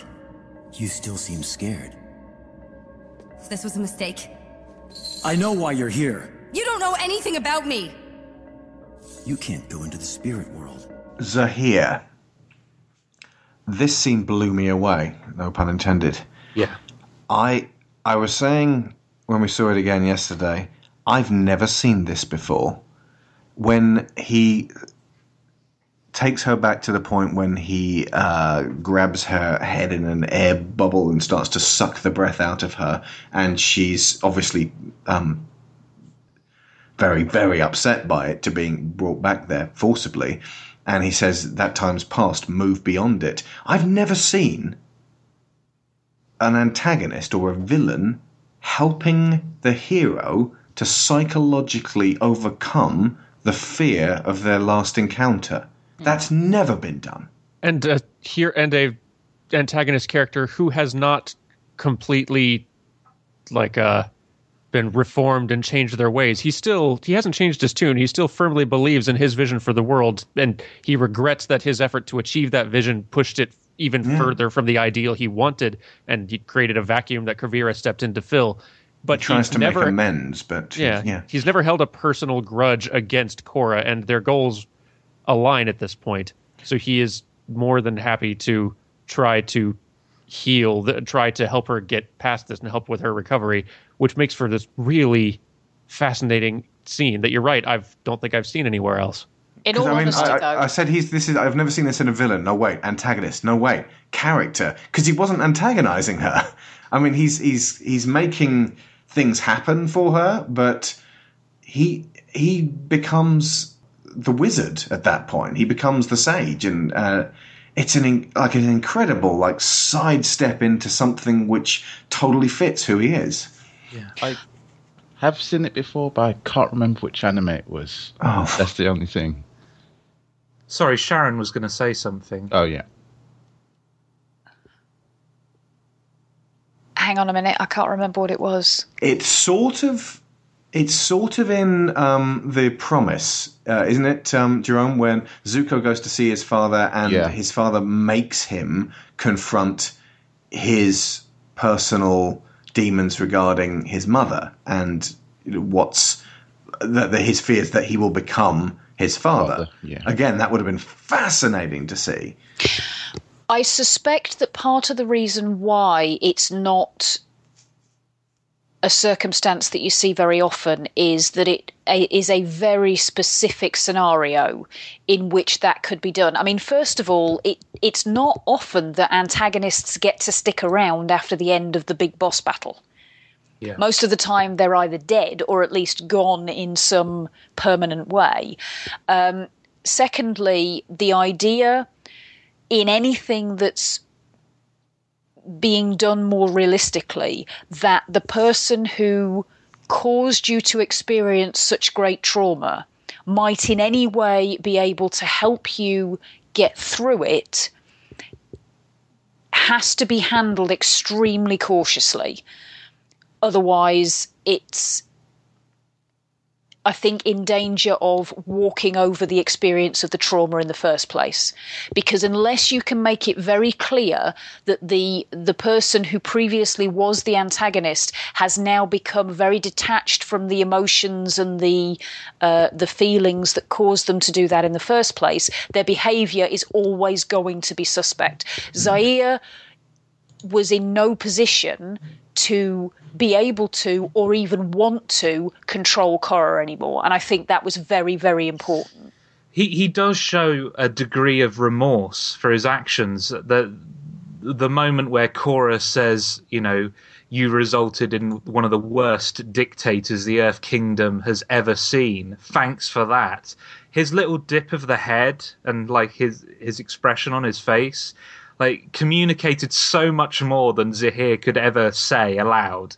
He does feel responsible for what has occurred. He does feel like he has propped up Kuvira, and in his attempts to create his perfect utopia, his worldview, he's actually created his vision of hell, basically. Kuvira Supreme control. Yeah, Kuvira represents everything that Zahir stands against, and he helped raise her to that level of power. I think also it's important to mention that a lot of villains and Avatar has been guilty of this in the past. It's very easy to explain negative behavior, negative actions through simply saying somebody's a psychopath or somebody's insane. Zahir is not any of those things. He is a rational man.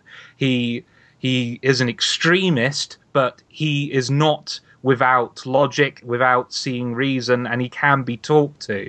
And the reason why you can have this scene with Zahir is because of that. He's not like Azula, who's hell-bent on, destroying memories of her mother and what have you, or like Ozai, who I'm pretty sure is just a sociopath. Zahir believes in something, and when Korra and his views kind of align, he's able to see that and capitalize on it. And the fact that Zahir is a rational human being means that you can have this scene. But it's all this potential out there. But like I said, it's never been done, and I'd like to see more humanized antagonists in the future. Yeah. We're definitely moving in that direction. I think the ages of Varric's version of Unalaq is now so far in the past that it has become comedic. And so when, people like the Red Skull turn up, it feels like an antique. Yeah. I think part of that is going to come through heroes who treat the antagonists or villains, as they're sort of still being portrayed in a lot of things, in a human way. Because as long as you still have heroes who think that the bad guys all need to be destroyed and crushed and ended and locked up and not treated with even a scrap of dignity or understanding, then it doesn't make any sense for your antagonist or your villain to behave in a multidimensional human way. Yeah. I spend most of my time in the spirit world, and it's well known that the Avatar's spirit hasn't been there for a few years. You can meditate into the spirit world from here? Doesn't feel very spiritually charged. This is your problem. Republic City is flowing with spiritual energy, and you can't even tap into it. No, my problem is you. You poisoned me. You ruined me. People used to think I was unstoppable, but now they don't think I'm capable of anything. Blaming me is a crutch to make you feel better, but it's not helping you recover. I thought seeing you face to face would put an end to all of this. But maybe it's time I realize I'll never be the same. Neither of us are the same as before. I learned to fly, but now I'm bound in chains. You have all the power in the world and the freedom to use it, but you choose to hold yourself down. I'm not holding myself down, but my powers have limits. You're wrong. That poison should have killed you, but you were able to fight it off. You think your power has limits. I say it's limitless. Whatever. Before, you were always talking about chaos and freedom. Then you took out the Earth Queen and created the worst dictator the Earth Kingdom has ever seen. Thanks for that. I've heard rumors about her, but I didn't know she achieved so much power. She needs to be stopped. Well, I can't stop her unless I get over this block. I think I can help. Let me lead you into the spirit world. No way. I can't trust you. Maybe not. But if you had any other options, you wouldn't be here now, would you? We may have been enemies once, but for now, our interests align.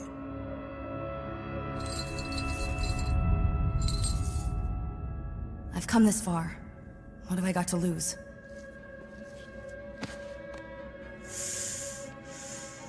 Focus on the sound of my voice and clear your mind.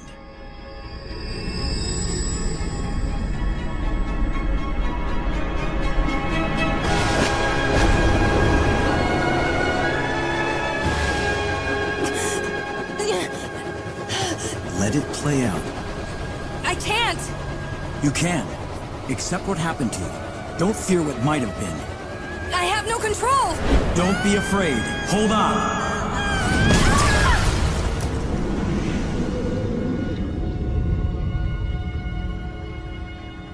I made it.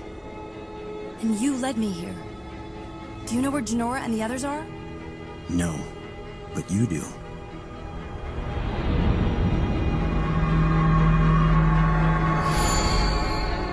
Rava, I missed you. Where have you been? I have always been inside of you. So betrayal. This is Varric. Would we say that Varric betrayed the rest of the kingdom by working for Kuvira? No. I think he was looking to create a new source of energy. Yeah. Like he went into it similar to Bolin, thinking, I'm going to make things right. Okay, yeah. So he went in with the best intentions, as did Kuvira, although she it was gradually a case of her moving the line back until she was committing atrocities. Actually, she doesn't commit atrocities. She doesn't murder people in the thousands, but she certainly opens fire on a lot of people just to test weapons and to make her point. I continuously admire what they're able to do in this show rather than just killing. The point where Korra gets Batar Jr., and rather than threatening him or torturing him, she does threaten him, but she threatens him with basically, I will take you away and keep you away from Kuvira for the rest of your life. A very psychologically, what's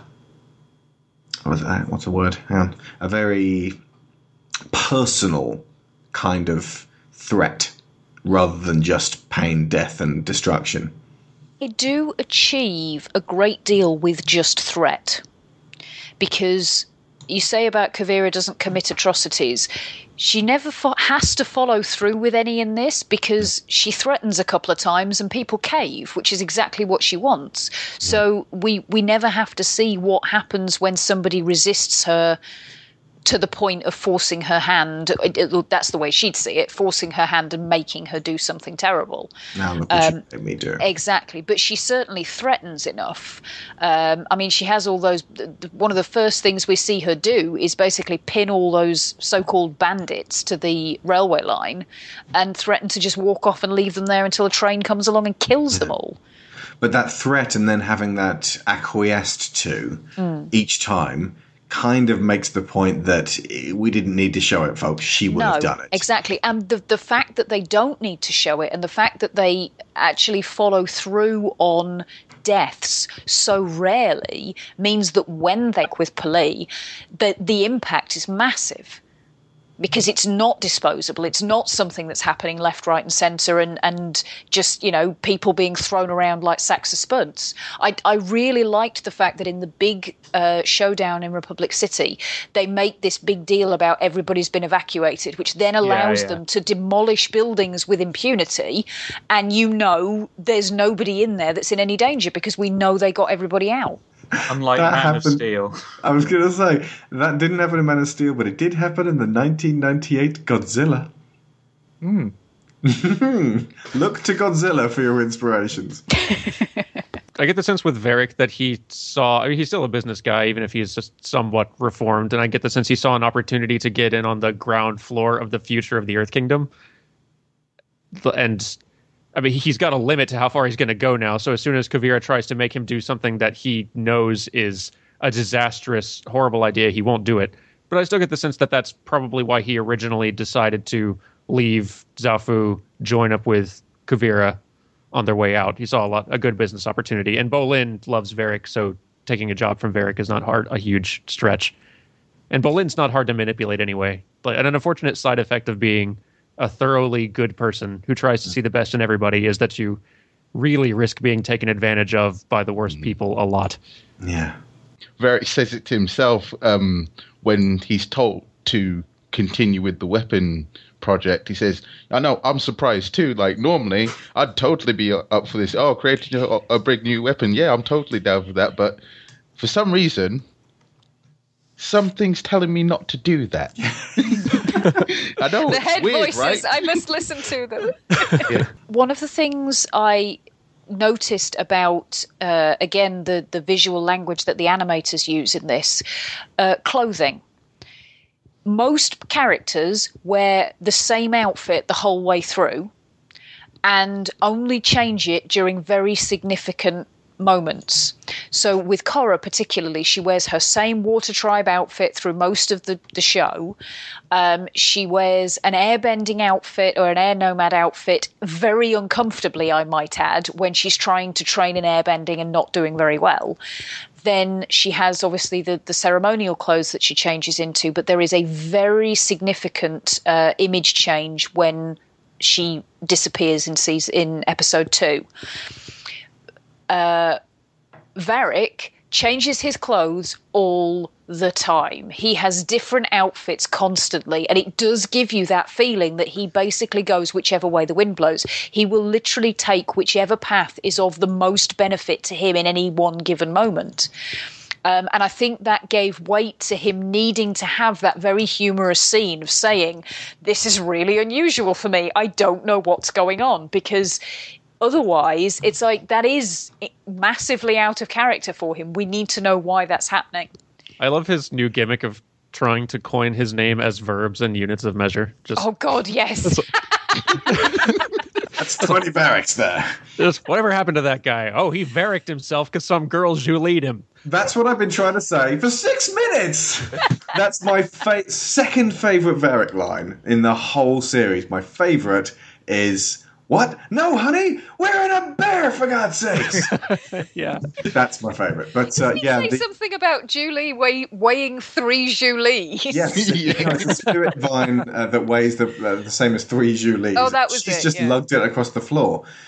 Julie, not only with her betrayal coming seemingly out of nowhere and then obviously being the reversal, but then really stepping up and actually taking control of not only her own character, but actually being a protagonist in the show, was a really welcome, really wonderful moment. When she basically breaks at Varric, and she's angry with him, but at the same time it's very clear that she does genuinely care about him. It kind of explains her character actions for the entire series, seasons from 2 onwards and all the way back. But at the same time, it lays down another example of a relationship that can exist and be balanced without having to conform to absolutely perfect normative standards. And it's clear that while it was not particularly fantastic work for her, she has, I suppose, like, Pepper Potts'd her way up through the years. Like, Julie herself hasn't had to change at all. All that really will have to happen is that Varric basically starts treating her like a proper person. Yeah. Yeah. But Julie's going to be more vocal about that. Yeah. But the way that she came out, it didn't seem like she was battered or abused over the years. Just that Varric hadn't even considered it. Yeah. Just that there was a light that wasn't on in his head, and she needed to manually flick that switch. Yeah. Varric's crime in their relationship is a lack of appreciation. Yeah. And one of the thing I was going to say quite a while ago, but it's relevant here. One of the big themes of season 4 is acknowledging that people change, and you can acknowledge that and forgive them for their sins, but also that they can, make recompense for what they've done in their past. And there are several examples. Varric is one of them. Somebody who changes and makes recompense for the sins of their past. Zahir is another one. Another character we're going to get onto later is Hiroshi, who committed some horrible acts in season 1, but goes a long way to trying to make recompense for what he did. I love seeing that all the way through this season, of seeing characters who have done terrible things, but acknowledging that, realizing it, and trying to heal the wounds that they've caused. You don't, like you said with Zahir, you don't see that often with movies and television. You don't see antagonists get the chance to fix what they caused. They frequently have to be punished with death or incarceration just so that they're out of the picture. They're out of the picture either way. This is so rooted in just the notion, the laughable notion that you can't just hire the same actor again for a bit. It's like, why not have the Penguin come back in Batman 3 and say, yeah, sorry about that whole kidnapping all the kids of Gotham thing. And, have them, again, I keep going back to Batman, possibly just because that feels like the most villain of the week comparison, I don't know, but maybe Batman's a bad example because he has this great rogues gallery. But actually, other way round. Batman has somehow managed to carry on for decades, and all of the villains are just as insane as they've ever been. They never change around. Very, very rarely. Like when an interesting writer comes on board, they'll go, right, I'm going to make this character, give him a turnaround. But most of the time, villains stay villains. That's just how it works. Varric's Spirit Vine self-destruct gambit is maybe his best scene in the whole series, and that's saying something. Another reason, of course, that the Varric and Julie dynamic exists is to give us absolutely a totally valid hetero relationship being seen as this is absolutely a way it can go for people. It's wonderful, it's lovely, you get a wedding, everybody cries, everybody's assembled, everybody's celebrating it, it's great. Here's your hetero. Now we're going to move sideways, and over here, you'll find a relationship that's pretty much exactly the same. There's a slight difference in chromosomes. Yeah. And it's basically one of these things is just like the other. Here you go, kids. And it's not rubbing it in, but it's there.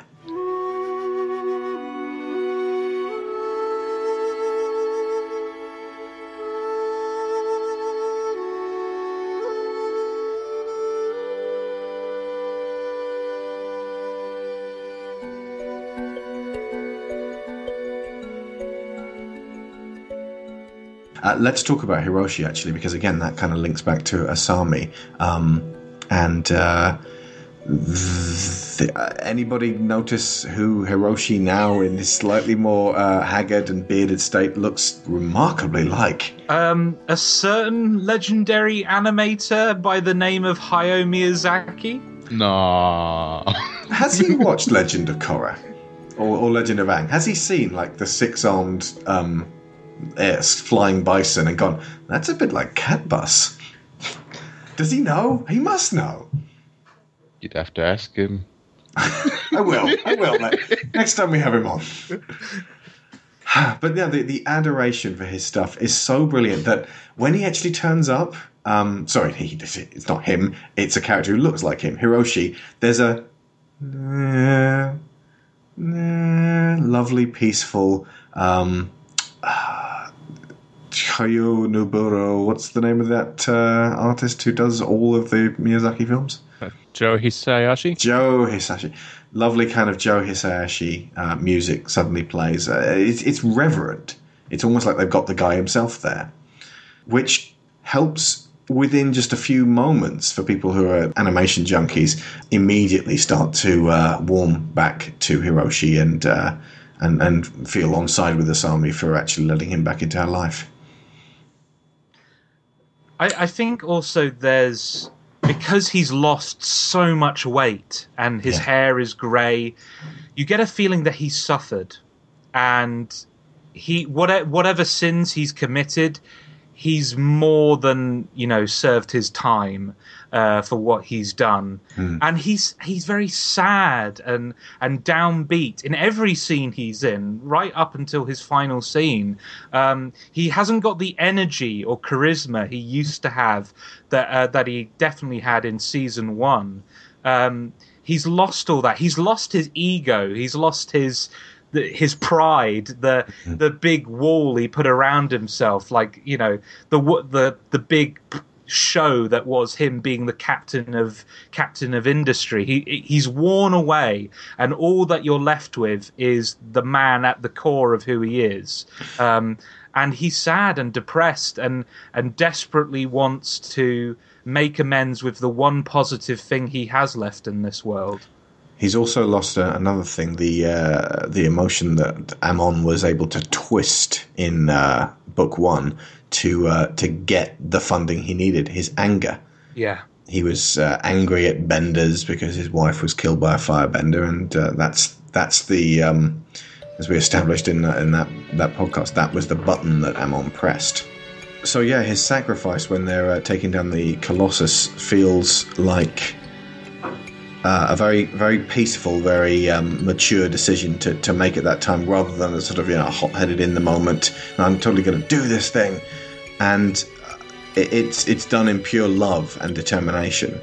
It's a wonderful moment, and it's great to see them starting up with the pie show again, because it's been a hallmark of the series. I think wasn't Uncle playing pie show in maybe the first episode? I believe so. Yeah. When it shows Zuko on the ship, he's playing pie show with some crewmates.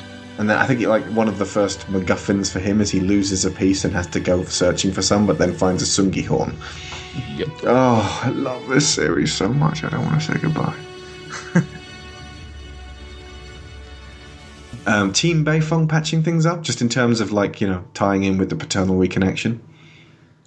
The scene with Lin and Toph, where they're talking around the fireplace. I was surprised how subtle they were with a lot of Toph's expressions in that scene, because Toph never says what she's actually feeling all the way through that scene. But the vocal performance and the animation is so good that you know exactly how that sigh she gives just before she says, well, if that's what you want, make you happy. Yeah. You can tell that's not what she really wants to say. She wants to say, I love you. And I really, and it really hurts me that you hate me this much. And she gets to say that later on. But it was a remarkable piece of subtlety there with that scene. And Mindy Sterling's performance as Lynn, I don't think she gets enough praise, actually. Mindy Sterling is one of the best vocal performances in The Legend of Korra. Like, she you know, every line she delivers with conviction, and I felt for her, and I really felt for her in that scene, and the just kind of the dismissiveness that Toph has about the subject of her father. You completely understand how angry Lin is in that moment, and how frustrating it is for somebody to treat something that you consider to be so important and so meaningful to who you've become, for that to just be dismissed as like a small detail in your life. I think one of the things that makes it so impressive is that if portraying more than one emotion at the same time through your face and your body language when you're acting is difficult, and it is, I'll be honest, there are less actors out there who are capable of doing it than there really ought to be. I'd say it's a pretty fundamental skill to acting, but there seems to be an awful lot of people out there who can't do it. Doing it purely with your voice is nigh on impossible, but she manages it. Yeah. A lot of excellent voice performances in the whole Beifong family cast. Yeah. Also between Anne Heche and who is it that's doing Toph's older voice that is totally capturing it, still absolutely feels like Toph, and Opal as well. Just 3 generations of great vocal performance in the Beifong family. Anne Heche, I have to say, I've never been particularly impressed with her in the past, but my God, she was fantastic as Su-Yin. Yeah. She really was. To manage to evoke a character who seems incredibly sympathetic and incredibly kind, and yet is one of the most infuriating human beings that I have ever had to witness, that's impressive. That's really, really good. I was just looking for actors. Actor Toph, John DiMaggio? Wait, what? I'm Toph, because it sounds like tough. Oh, okay. Ember Island Players Toph. Okay, right. Kate Higgins plays Toph Beifong as an adult. I don't think they mean old Toph. Elderly Toph. Phyllis Sampler. Huh. Yeah, extremely. Just must have watched Jessie Flowers do her thing and gone, right, I'm fairly certain I can get this one licked. I think just the way that we leave Toph on 2 occasions. One where she's walking back into her house and that they've sort of left her in the swamp. And 2, when things are sort of patched up and she's like, my back's killing me, got to leave it to the kids, and walks away. Both occasions, it feels like, mainly we're saying goodbye to that side of Avatar again, and but there's a sense that it's okay that there's a natural.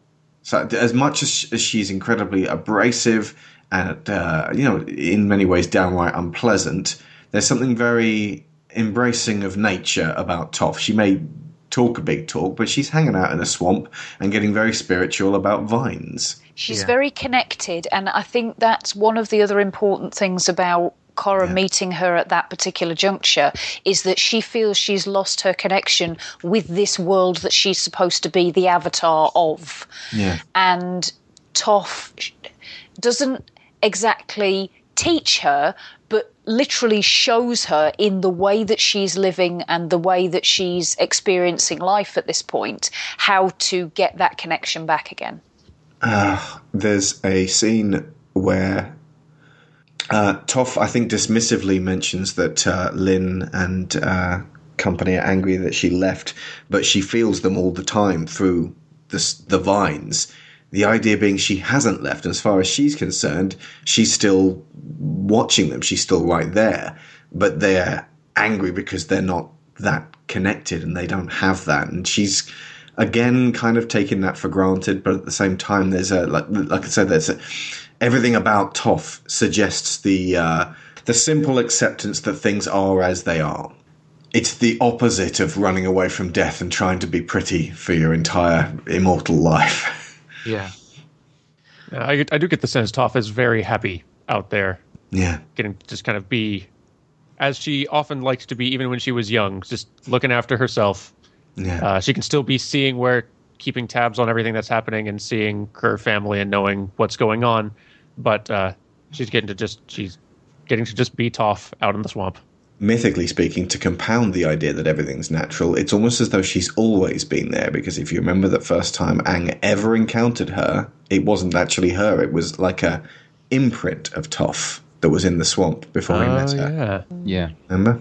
Yeah. So it's almost like she's destined to be there and to be part of that swamp. Well, she's a feet in the earth kind of person, isn't she? So she's probably had that connection with the earth since the Badger Moles first taught her to earthbend. But I mean, she sums up this personification of the crone so marvelously, and that's part of the archetype of the crone, is this idea that in order to be in a position to have accumulated all of this wisdom and have the time to dispense it, you have to have detached from your family a little bit. If you've had children, they have to be grown up and gone. If you had a partner, they have to be deceased, or at least the very least not around anymore to make demands on your time. If you're going to be an elder that people can come to and lean on for support, then you have to have kind of moved as the guru away would say, from, to give up all of those worldly things. give up the worldly attachments. Yeah. It seems like you're enjoying having someone around to beat up an awful lot. Yeah, the swamp benders out here really can't take a punch. So, what made you want to drop out and disconnect from the rest of the world? I'm more connected to the world than you've ever been. The roots and vines, they run all over the world. I can see Sue and Lin, Zaofu and Republic City. I see everything.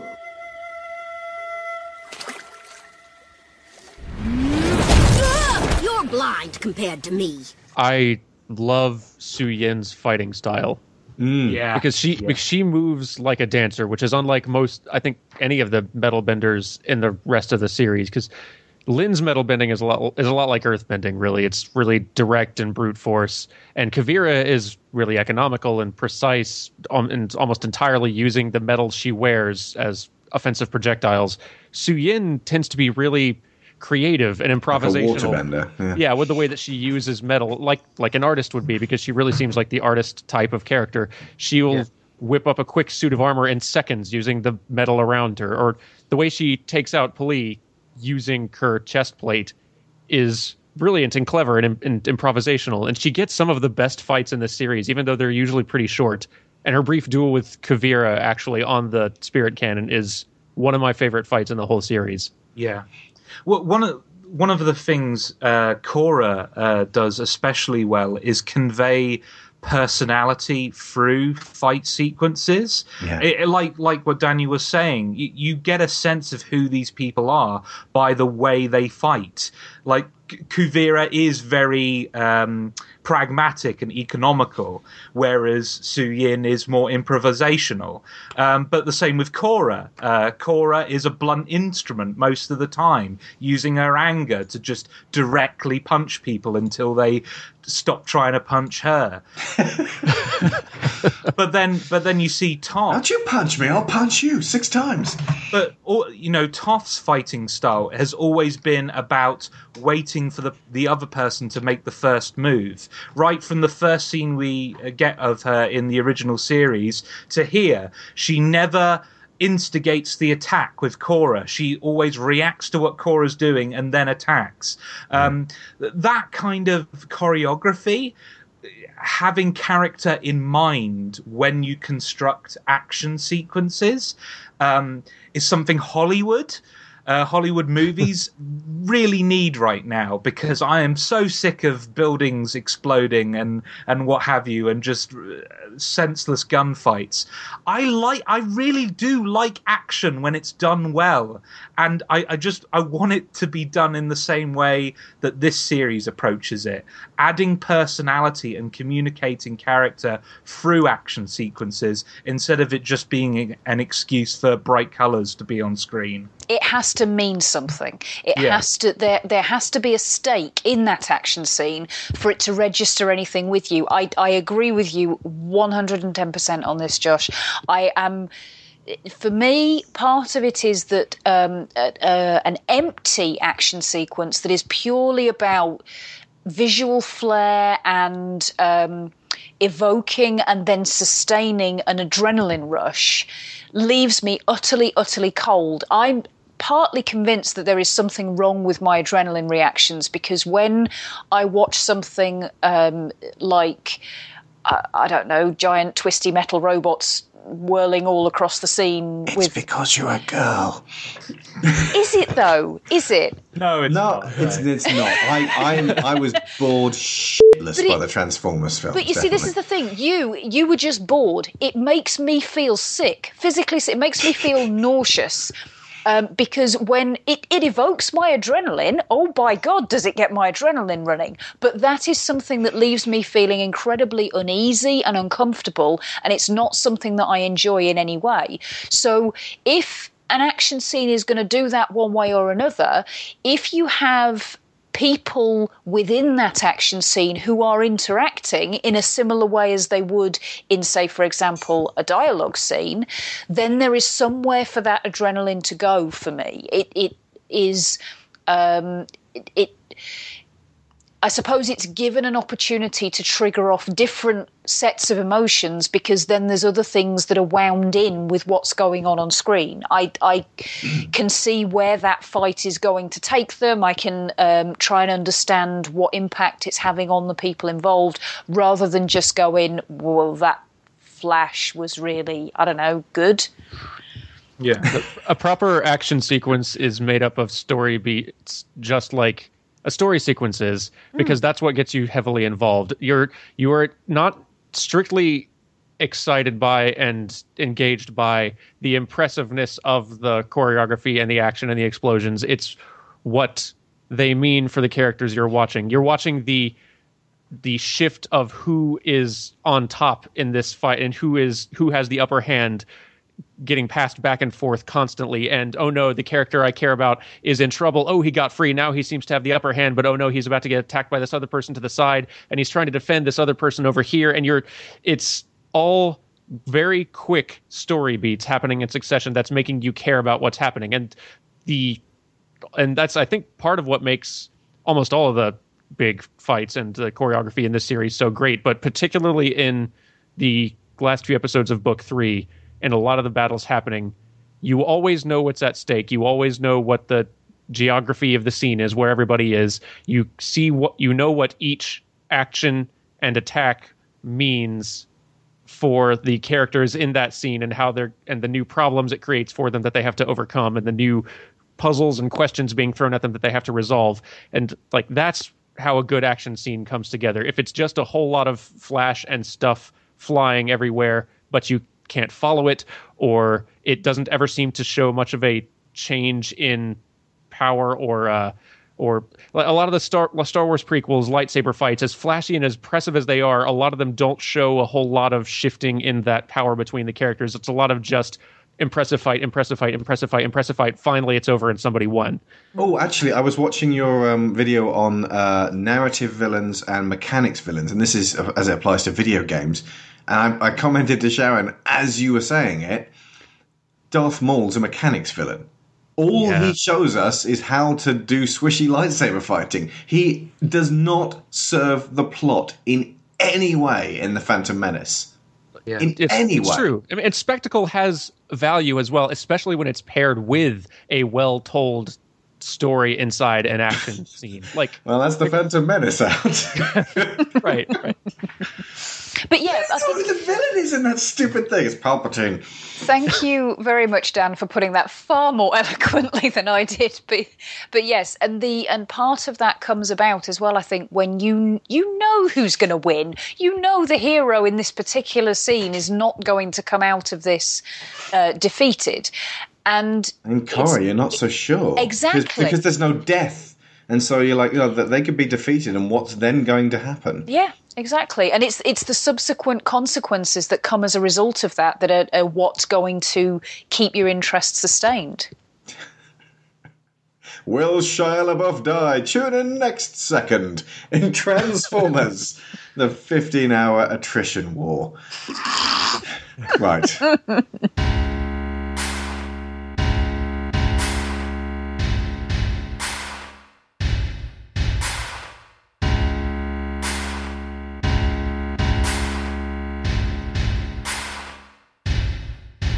Speaking of giant fighting robots, taking down the Colossus, we don't have to talk about this in any particular length. Anime fans, what did this mech resemble most to you, if anything?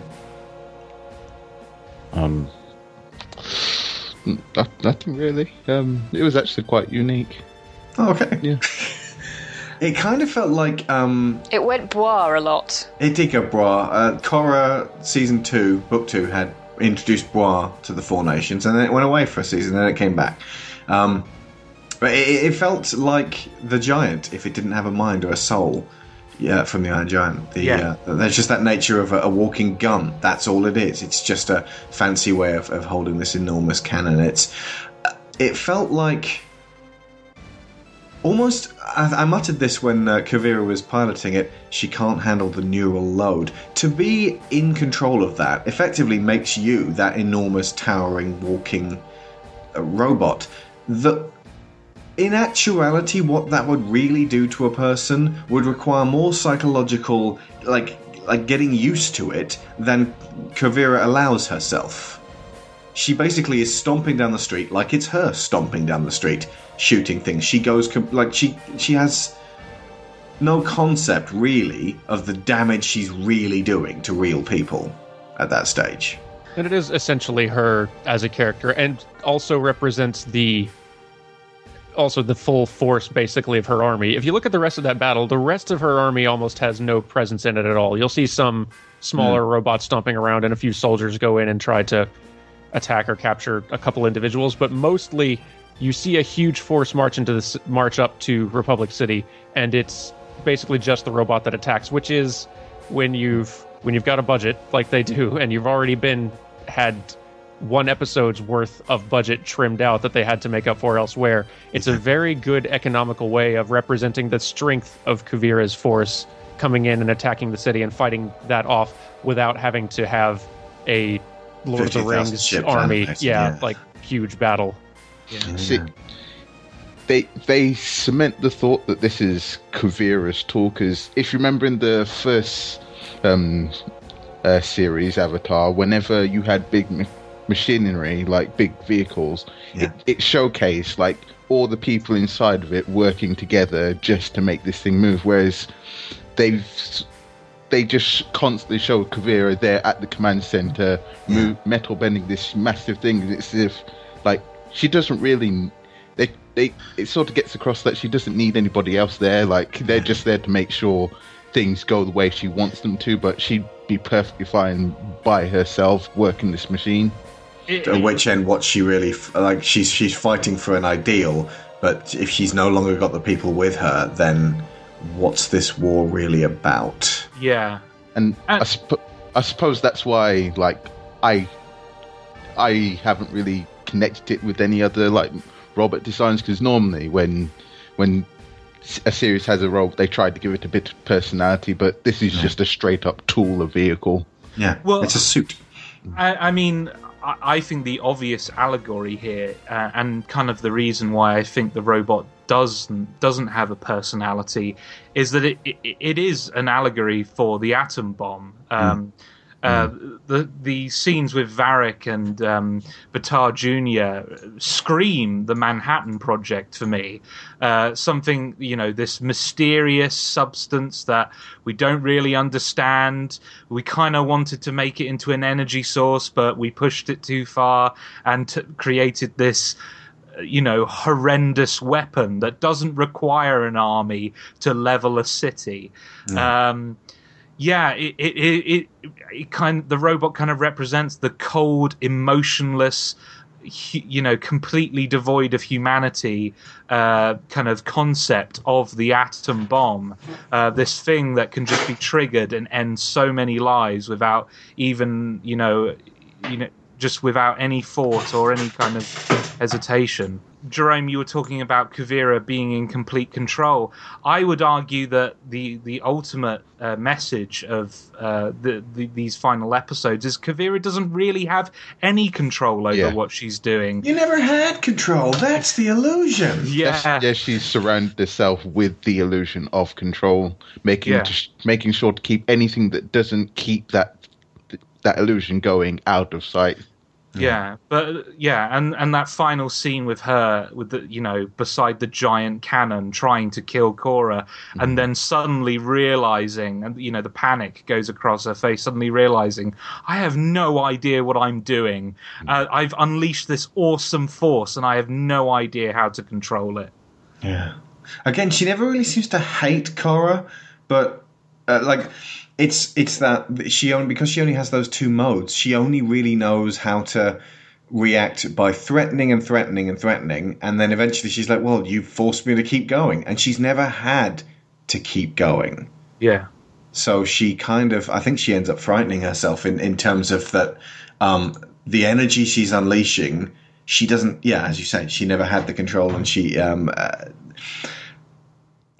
effectively, if all you know how to do is push and threaten, and then you have to keep unleashing, you don't actually have the control, and keep going back to the same thing, and you never did.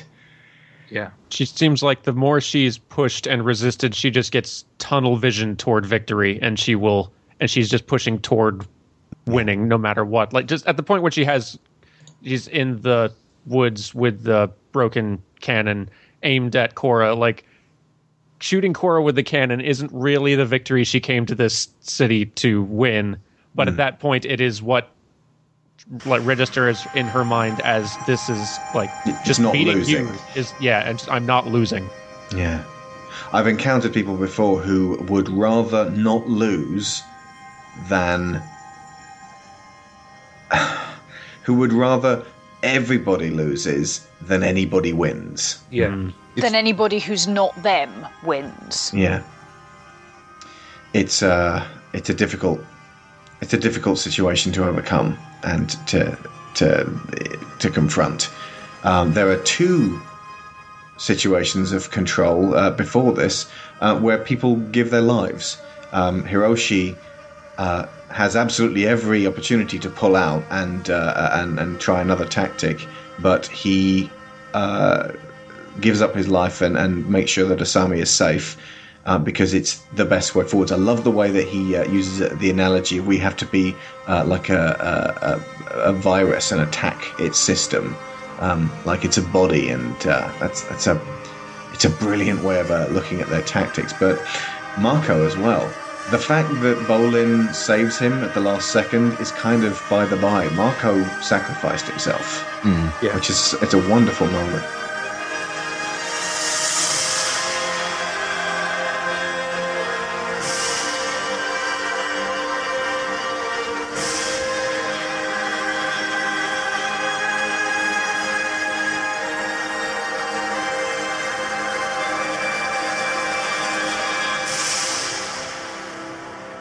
And this is some of the best music in the series as well, by the way. Yes. The Colossus bit. Absolutely. I swear, at the point when Mako decides, I'm going to do this, the music goes da da da da da da da da, and it almost goes da da da da da da da.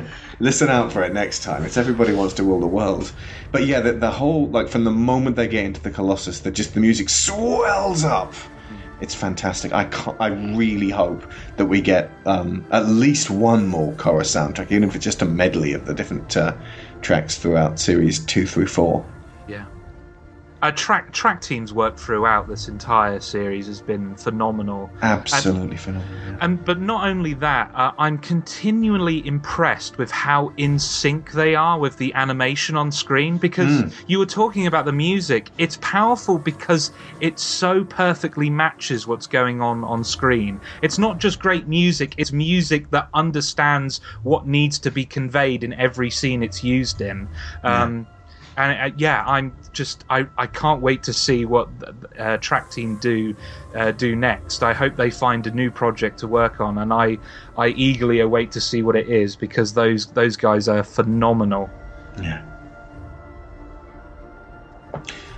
Okay, so I suppose the final bit is Kuvira being Korra's dark potential. We've already mentioned this, I think, once at least. Somebody theorized way back in season 2, I think it was, that the antagonist moving forward might actually be Korra herself. And they've done it in a really neat way. They pretty much managed to show what Korra would be like if she sought control against all else. Yeah. And there's just that wonderful moment where they're in the spirit realm, and Korra's looking at herself, and she's in blue, and Kuvira's in magenta, and then the Korra that's in magenta materializes into Kuvira. It's made as plain as it can be that there were points along her journey up to now where she could have pushed and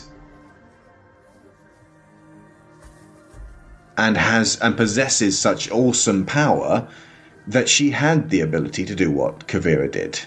Yeah. It's a warning. Absolutely. And the reason why Korra does not end up being Kuvira is because she becomes self-aware of her flaws and her idiosyncrasies. Her journey is about learning what her shadow self is capable of, but not trying to exercise that part of her, not trying to get rid of that, but embracing it, but also keeping a tight wrap on it, making sure it doesn't get the better of her, using it in situations where it does make sense to use it, and not in every situation she encounters. You can easily see season 1 Korra taking a different journey and becoming the person Kuvira is here. But thankfully, that's not what happened. And she's able to talk to Kuvira about her experiences, and that's ultimately what disarms Kuvira. Being able to talk to Kuvira is basically talking to an alternate version of herself here as well. Kuvira is talking to the person she could have been, and that experience changes her, and she comes out of the spirit world kind of aware of the crime she's committed and the horror she's committed, and is ready to face whatever punishment she the public thinks she deserves, because she understands the weight of what she's done now. I love there's a one point, I love the whole thing, but the point where Korra's holding up Kuvira and trying to make sure that she's okay, and Kuvira's out cold, and she comes around, and for a fraction of a second she looks bleary-eyed at Korra in almost like a child. Yeah. And then all of her adult responsibilities come crashing back to her, and she flings herself back and says, "No, we're enemies, hold on a second." And it takes Korra to sort of like bring her back to that. No, wait a second. What were you thinking just there? Without the aggression, without the fear, come back to that point. Yeah. It's appropriate that Korra's arc, that this whole long arc completes with a peaceful resolution, breaking a cycle of violence. Even more so, even Aang wasn't able to do that. Yeah. That this is a victory that basically Aang had to do something at the time relatively unthinkable, and basically just go, right, the danger of you must be taken away. You cannot be saved. You cannot be changed. You cannot be helped. I'm not going to listen to you. You've got nothing to say. All you're going to do is attack and kill. And he, at the time, that really was all he could do. I don't think that he could have got through to the Fire Lord in the way that Korra gets through to Kuvira. What it does do as well is show the progression of Korra as an avatar, and the level of methods of dealing with things that she's acquired, because Unalaq she had to destroy, Zaire she was able to not destroy but capture, and Kuvira actually represents a real potential for real rehabilitation.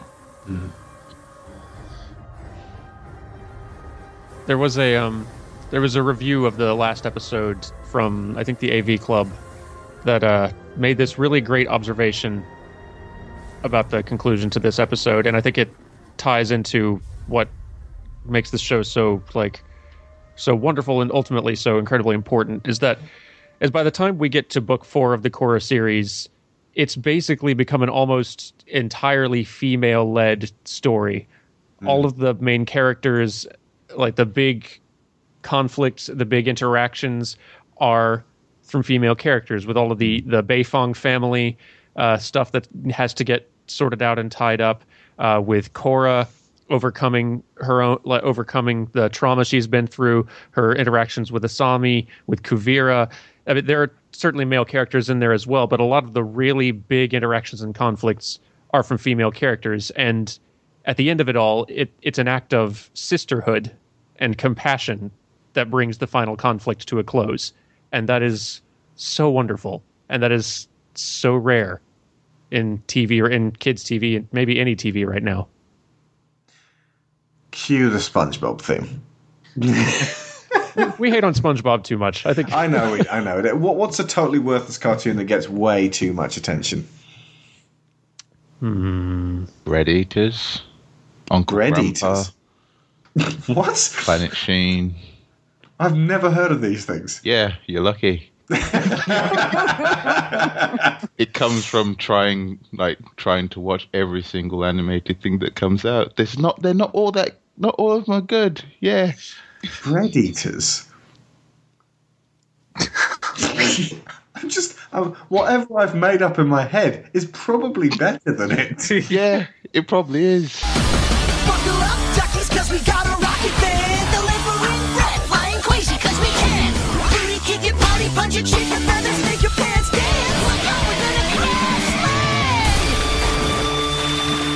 land. Hi. Okay, well, we're not here to hate on other stuff. I'm just...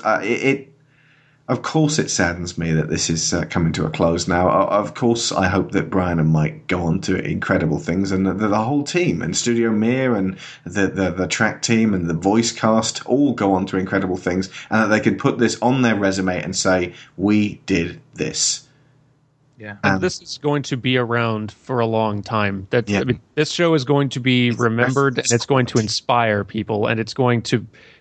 people are still going to be watching this for a long, long time, and that's a kind of creative immortality that very few creators will ever achieve. Yeah, this is an ambitious series that tackles stuff like, even in Mike's own words, the show is about equality and justice and acceptance and tolerance and balancing different worldviews. And it doesn't just pay lip service to that stuff. It dives into the complexities of those themes in ways that few kids shows ever do. And that makes it... I love the Aang series a lot. And at this point, I love the Aang and Korra series pretty much equally. Because the Korra series may have stumbled in some more noticeable ways in a couple of seasons. Aang's series was pretty evenly solid throughout.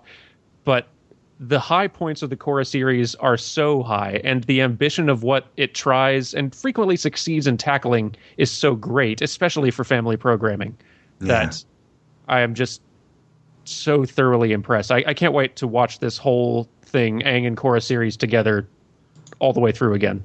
Oh, God, me too. I think Aang had the benefit of basically starting out good and then just getting better and better and better and better until it just peaked at this incredible point. And you never really felt like it was getting worse at any point. Whereas with Korra, it sort of went up and then down and then up and then up.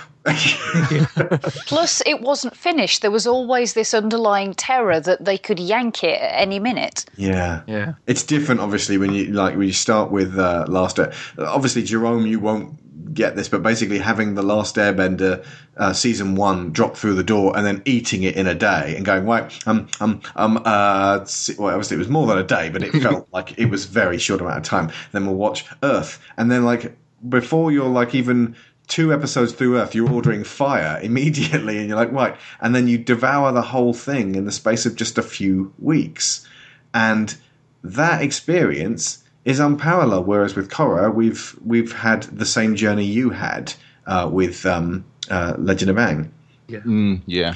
It's actually, like, that's part of the reason why I waited till, like, whole seasons were out this time.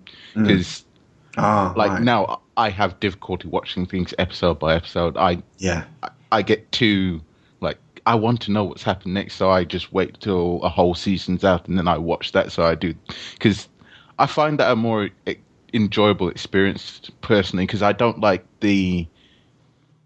While it can be enjoyable to have that speculation period between episodes, it's nice to have it all at once. Yeah.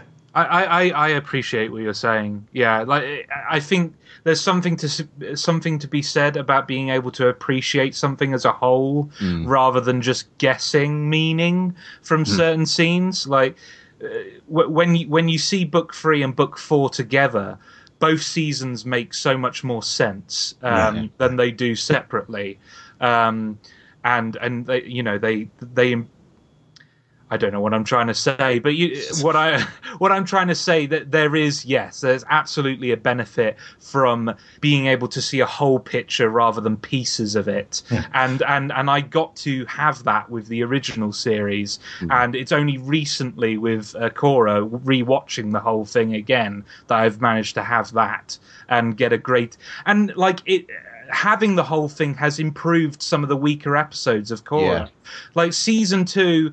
When I first watched it, I was really deflated and was really worried about the future of the series. Now that I've seen book 3 and book 4, you can enjoy Nuktuk more. Yeah, I can enjoy Nuktuk more. But like the episodes that are really special, like Beginnings Part 1 and Part 2, they really shine out now in a way that they didn't before. And the weaker episodes, like Civil War Part 1, where nothing really happens, it's easier to forgive them when you know the direction the show's going to go. I'm just looking forward to almost an entire season of Eska. Going back to season 2 and watching that again in hindsight and just making the most of Aubrey Plaza. She's smashing. So, you are from the north, right? Cool, that's like my favorite direction. I think he is trying to establish some kind of bond with you based on your geographic point of origin. Perhaps it would be interesting to spend time with a person whose ways are so rough and uncultured. You amuse me. I will make you mine.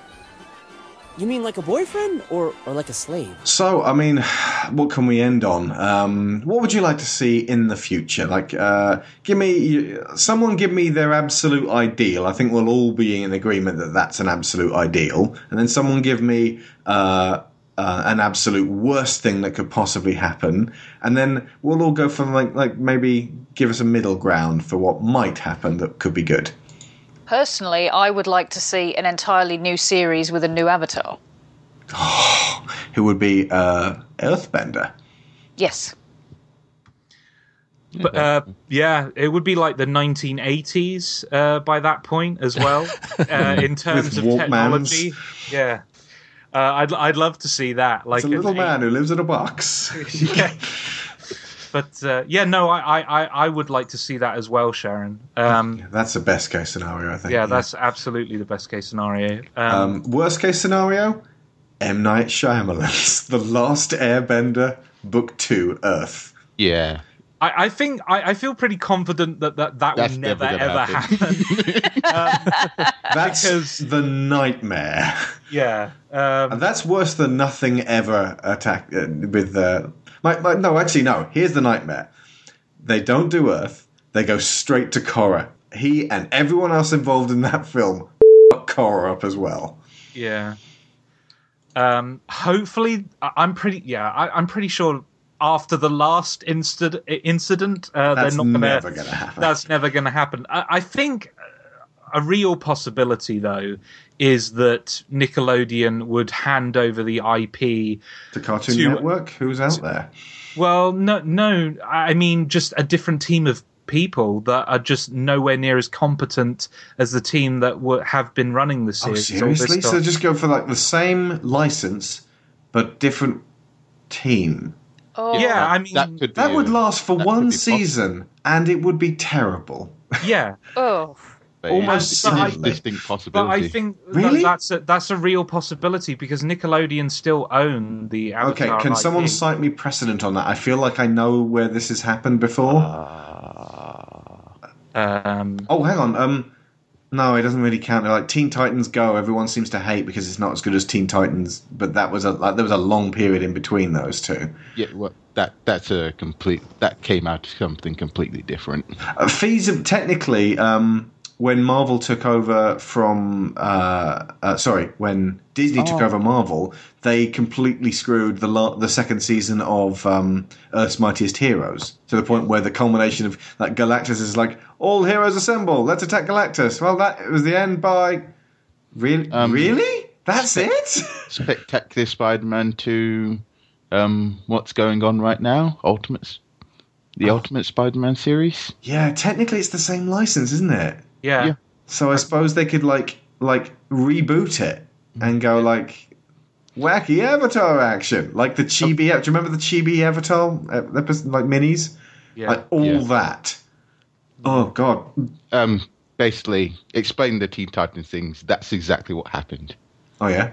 It went from like standard, straightforward with a bit of comedy to chibi. Chibi. But it's like Josh says, like that's the most plausible nightmare situation we have. I mean, I don't think they'll ever give it to M. Night Shyamalan. It's different for Spider-Man because obviously he had loads of cartoons before that, and he's got loads of comics and movies and action figures and all that stuff. And basically, at the moment, Korra and Aang are these two, I mean, near perfect series that form a saga, I suppose. Yeah. I suppose this is kind of like them doing more Lord of the Rings films, but them not being handled by Weta, but being handled by a really cheap ass. Like, give them to Akiva Goldsman to write and direct. He directed A Winter's Tale last year. Remember that? Exactly. Oh. He also wrote Batman Forever. So, yeah. Yeah. Anyway, we're going all over the place. Obviously, a terrible live-action film could happen. Josh, you don't think it could even really, or should even really work in live-action, do you? I'm not saying it shouldn't ever be in live-action and it wouldn't work in live-action. It's just more that one of the key reasons why I love these two shows so much is the animation. Yeah, and I would love to see this team of people with the budget of a movie and make an animated movie. Because I mean, it's movie. It's beyond movie quality. We've all seen movies that don't look anywhere near as good as this. You just stick this digitally on a cinema screen, everyone's jaws will hit the floor. Yeah, but that's what I mean. When you consider what Studio Mir can do with $1 million. Imagine what they can do with 100 million. $100 million. So, like having so much more resources and so much more time to make a 3 hour, not a 3 hour, like 3 hour. God, jeez. I'm being a bit 90-minute. Yeah, 90-minute film, maybe 100 minutes. But can you imagine what they could do? Like we've seen what they can do with a restricted budget. What if you remove those restrictions? You just allow them to do whatever they want. Like that sounds incredible. You just get Idina Menzel in there singing a song, and suddenly you got box office gold. We've talked before about the adult stigma for animation. I'd love to see that happen. I also know that if they got if they really hit the world with a truly excellent, like Guardians of the Galaxy level comedy action film,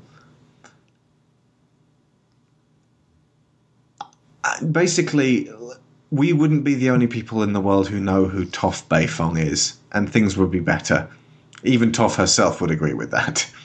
I think maybe not. She's like, they'd better off when people didn't know who I was. I do think that, and I've seen it already. In fact, the word of mouth around Korra over the years will get more people watching the show and watching the original series, because all the conversations about same-sex relationships that were occurring after the finale of Korra has gotten a lot of people who would have never watched Korra watching Korra, and I've been really happy to see people go, wow, this isn't what I expected. This is actually really mature and adult material. I'm going to keep watching this, and that's really uplifted me seeing that over the past week since the finale aired. Yeah, I could see smaller productions in other media of this universe continuing. I could see more comics happening very easily. Oh yeah, there'll be comics for a good long while. I can, even if we don't end up getting another true Avatar, like entering the Avatar series for a while, I will be very curious to see what Mike and Brian move on to do. Yeah. Next. Yeah. Because I'd just be very interested in seeing that. But I do get the feeling that the word of mouth on this is going to keep it alive and going to keep people talking about it. And eventually, in some way, there is going to be an attempt to bring it back. And given the way Nickelodeon's handled the series so far, I don't know. I mean, it could always happen that they could try to do another one, but then hand it over to other people. I don't know why they would do that. And I think even they would have to realize that would be a poor choice.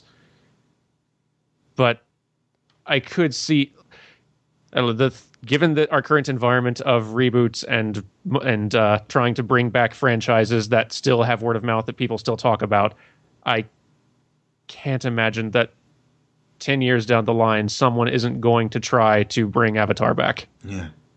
See, I think I feel exactly how I felt at the end of Aang. Like, yeah, it'll be great if they continued more, but I'm perfectly fine with this never continuing again. Yeah. I have to say, I kind of get where you're coming from. I'm content with what we have here. Yeah. I'm not saying that I don't want to see any more. If somebody announces, hey, Mike and Brian, they've gotten another chance to do Avatar, the new Avatar set in the 80s. Oh, that's amazing. I'd be just as excited as everyone else. But we got closure for 2 series. Yeah. Do you know how many great TV shows don't get closure? It's not like Firefly, which never really got the chance and exists as potential in everyone's heads. Yeah. It's fulfilled that potential. Yeah. But I think of, Deadwood was cancelled after 3 seasons, and although we got a sort of closure with season 3, it didn't feel like it ended for me. And well, I mean, the real life Deadwood didn't end, so technically it's kind of accurate. Justice. No, I mean, and then nothing bad ever happened to Deadwood again. But I mean. What I mean narrative closure, not necessarily the end of the stories of those characters. I'm just teasing you because it's so easy and fun. But I sympathise, Josh, if that helps. I'm thankful that we have 2 great TV shows because that rarely happens. It rarely happens. Okay, well, folks, if there's more, you can bet your elements that we will be covering it at some stage in some form. Team Avatar may return. Thank you very much, folks. Do you guys all want to plug your various shows and projects? Start with Jerome. Yep, you can find me over at GameBurst. We do a twice weekly show. Sunday we've got news, and Thursday it's a roundtable, replay, or a quiz. Yes, a quiz. Yeah, almost forgot there. Unfortunately, I'm not quite sure what our next upcoming show is, but I think it might be Unplugged. Unplugged's where we do focus on board games, so you can look forward to that. Joshua. You can find me over at caneandrinse.com, where you will find a podcast where we take a game or a series of games and dissect them and analyze them in detail. You'll also find loads of videos and articles on the website as well. I am also involved in the YouTube channel, The Animation Archives, where I put up analysis of animated films and animated TV shows. And Daniel? You can find me on YouTube on the Extra Credits channel. We have several shows there. Extra Credits, our main one, is a weekly series where we talk about game design, the game industry, games as a artistic medium, how games can be made better in both a practical and just larger medium cultural sense. We also have some other side shows like our writer James recommending some interesting smaller games. A show called Design Club, where we really dig into the game design of very specific chunks and pieces of gameplay in a specific game. And also our newest series is called Extra History, which is unrelated to all of that game stuff, where we just every other week and soon possibly every week, depending on how our Patreon goes, we basically dig into a small little chunk of world history, which has been going on for a few months. Speaking of Patreons, I'm going to plug a New Century, which by the time you hear this, the new podcast should now be out. So you can download the first few episodes of that to listen to right now. The Patreon now supports both New Century and Digital Drift. So if you want to give something back for all that entertainment, you can jump on the Patreon and get early access to both shows and all kinds of extra bonus behind-the-scenes goodies into the bargain. And of course, not only do you get something for that, the shows get stronger. Thank you, folks. We'll see you next week with Daniel Floyd for Snow White and the Seven Dwarfs, the first of the Disney podcasts.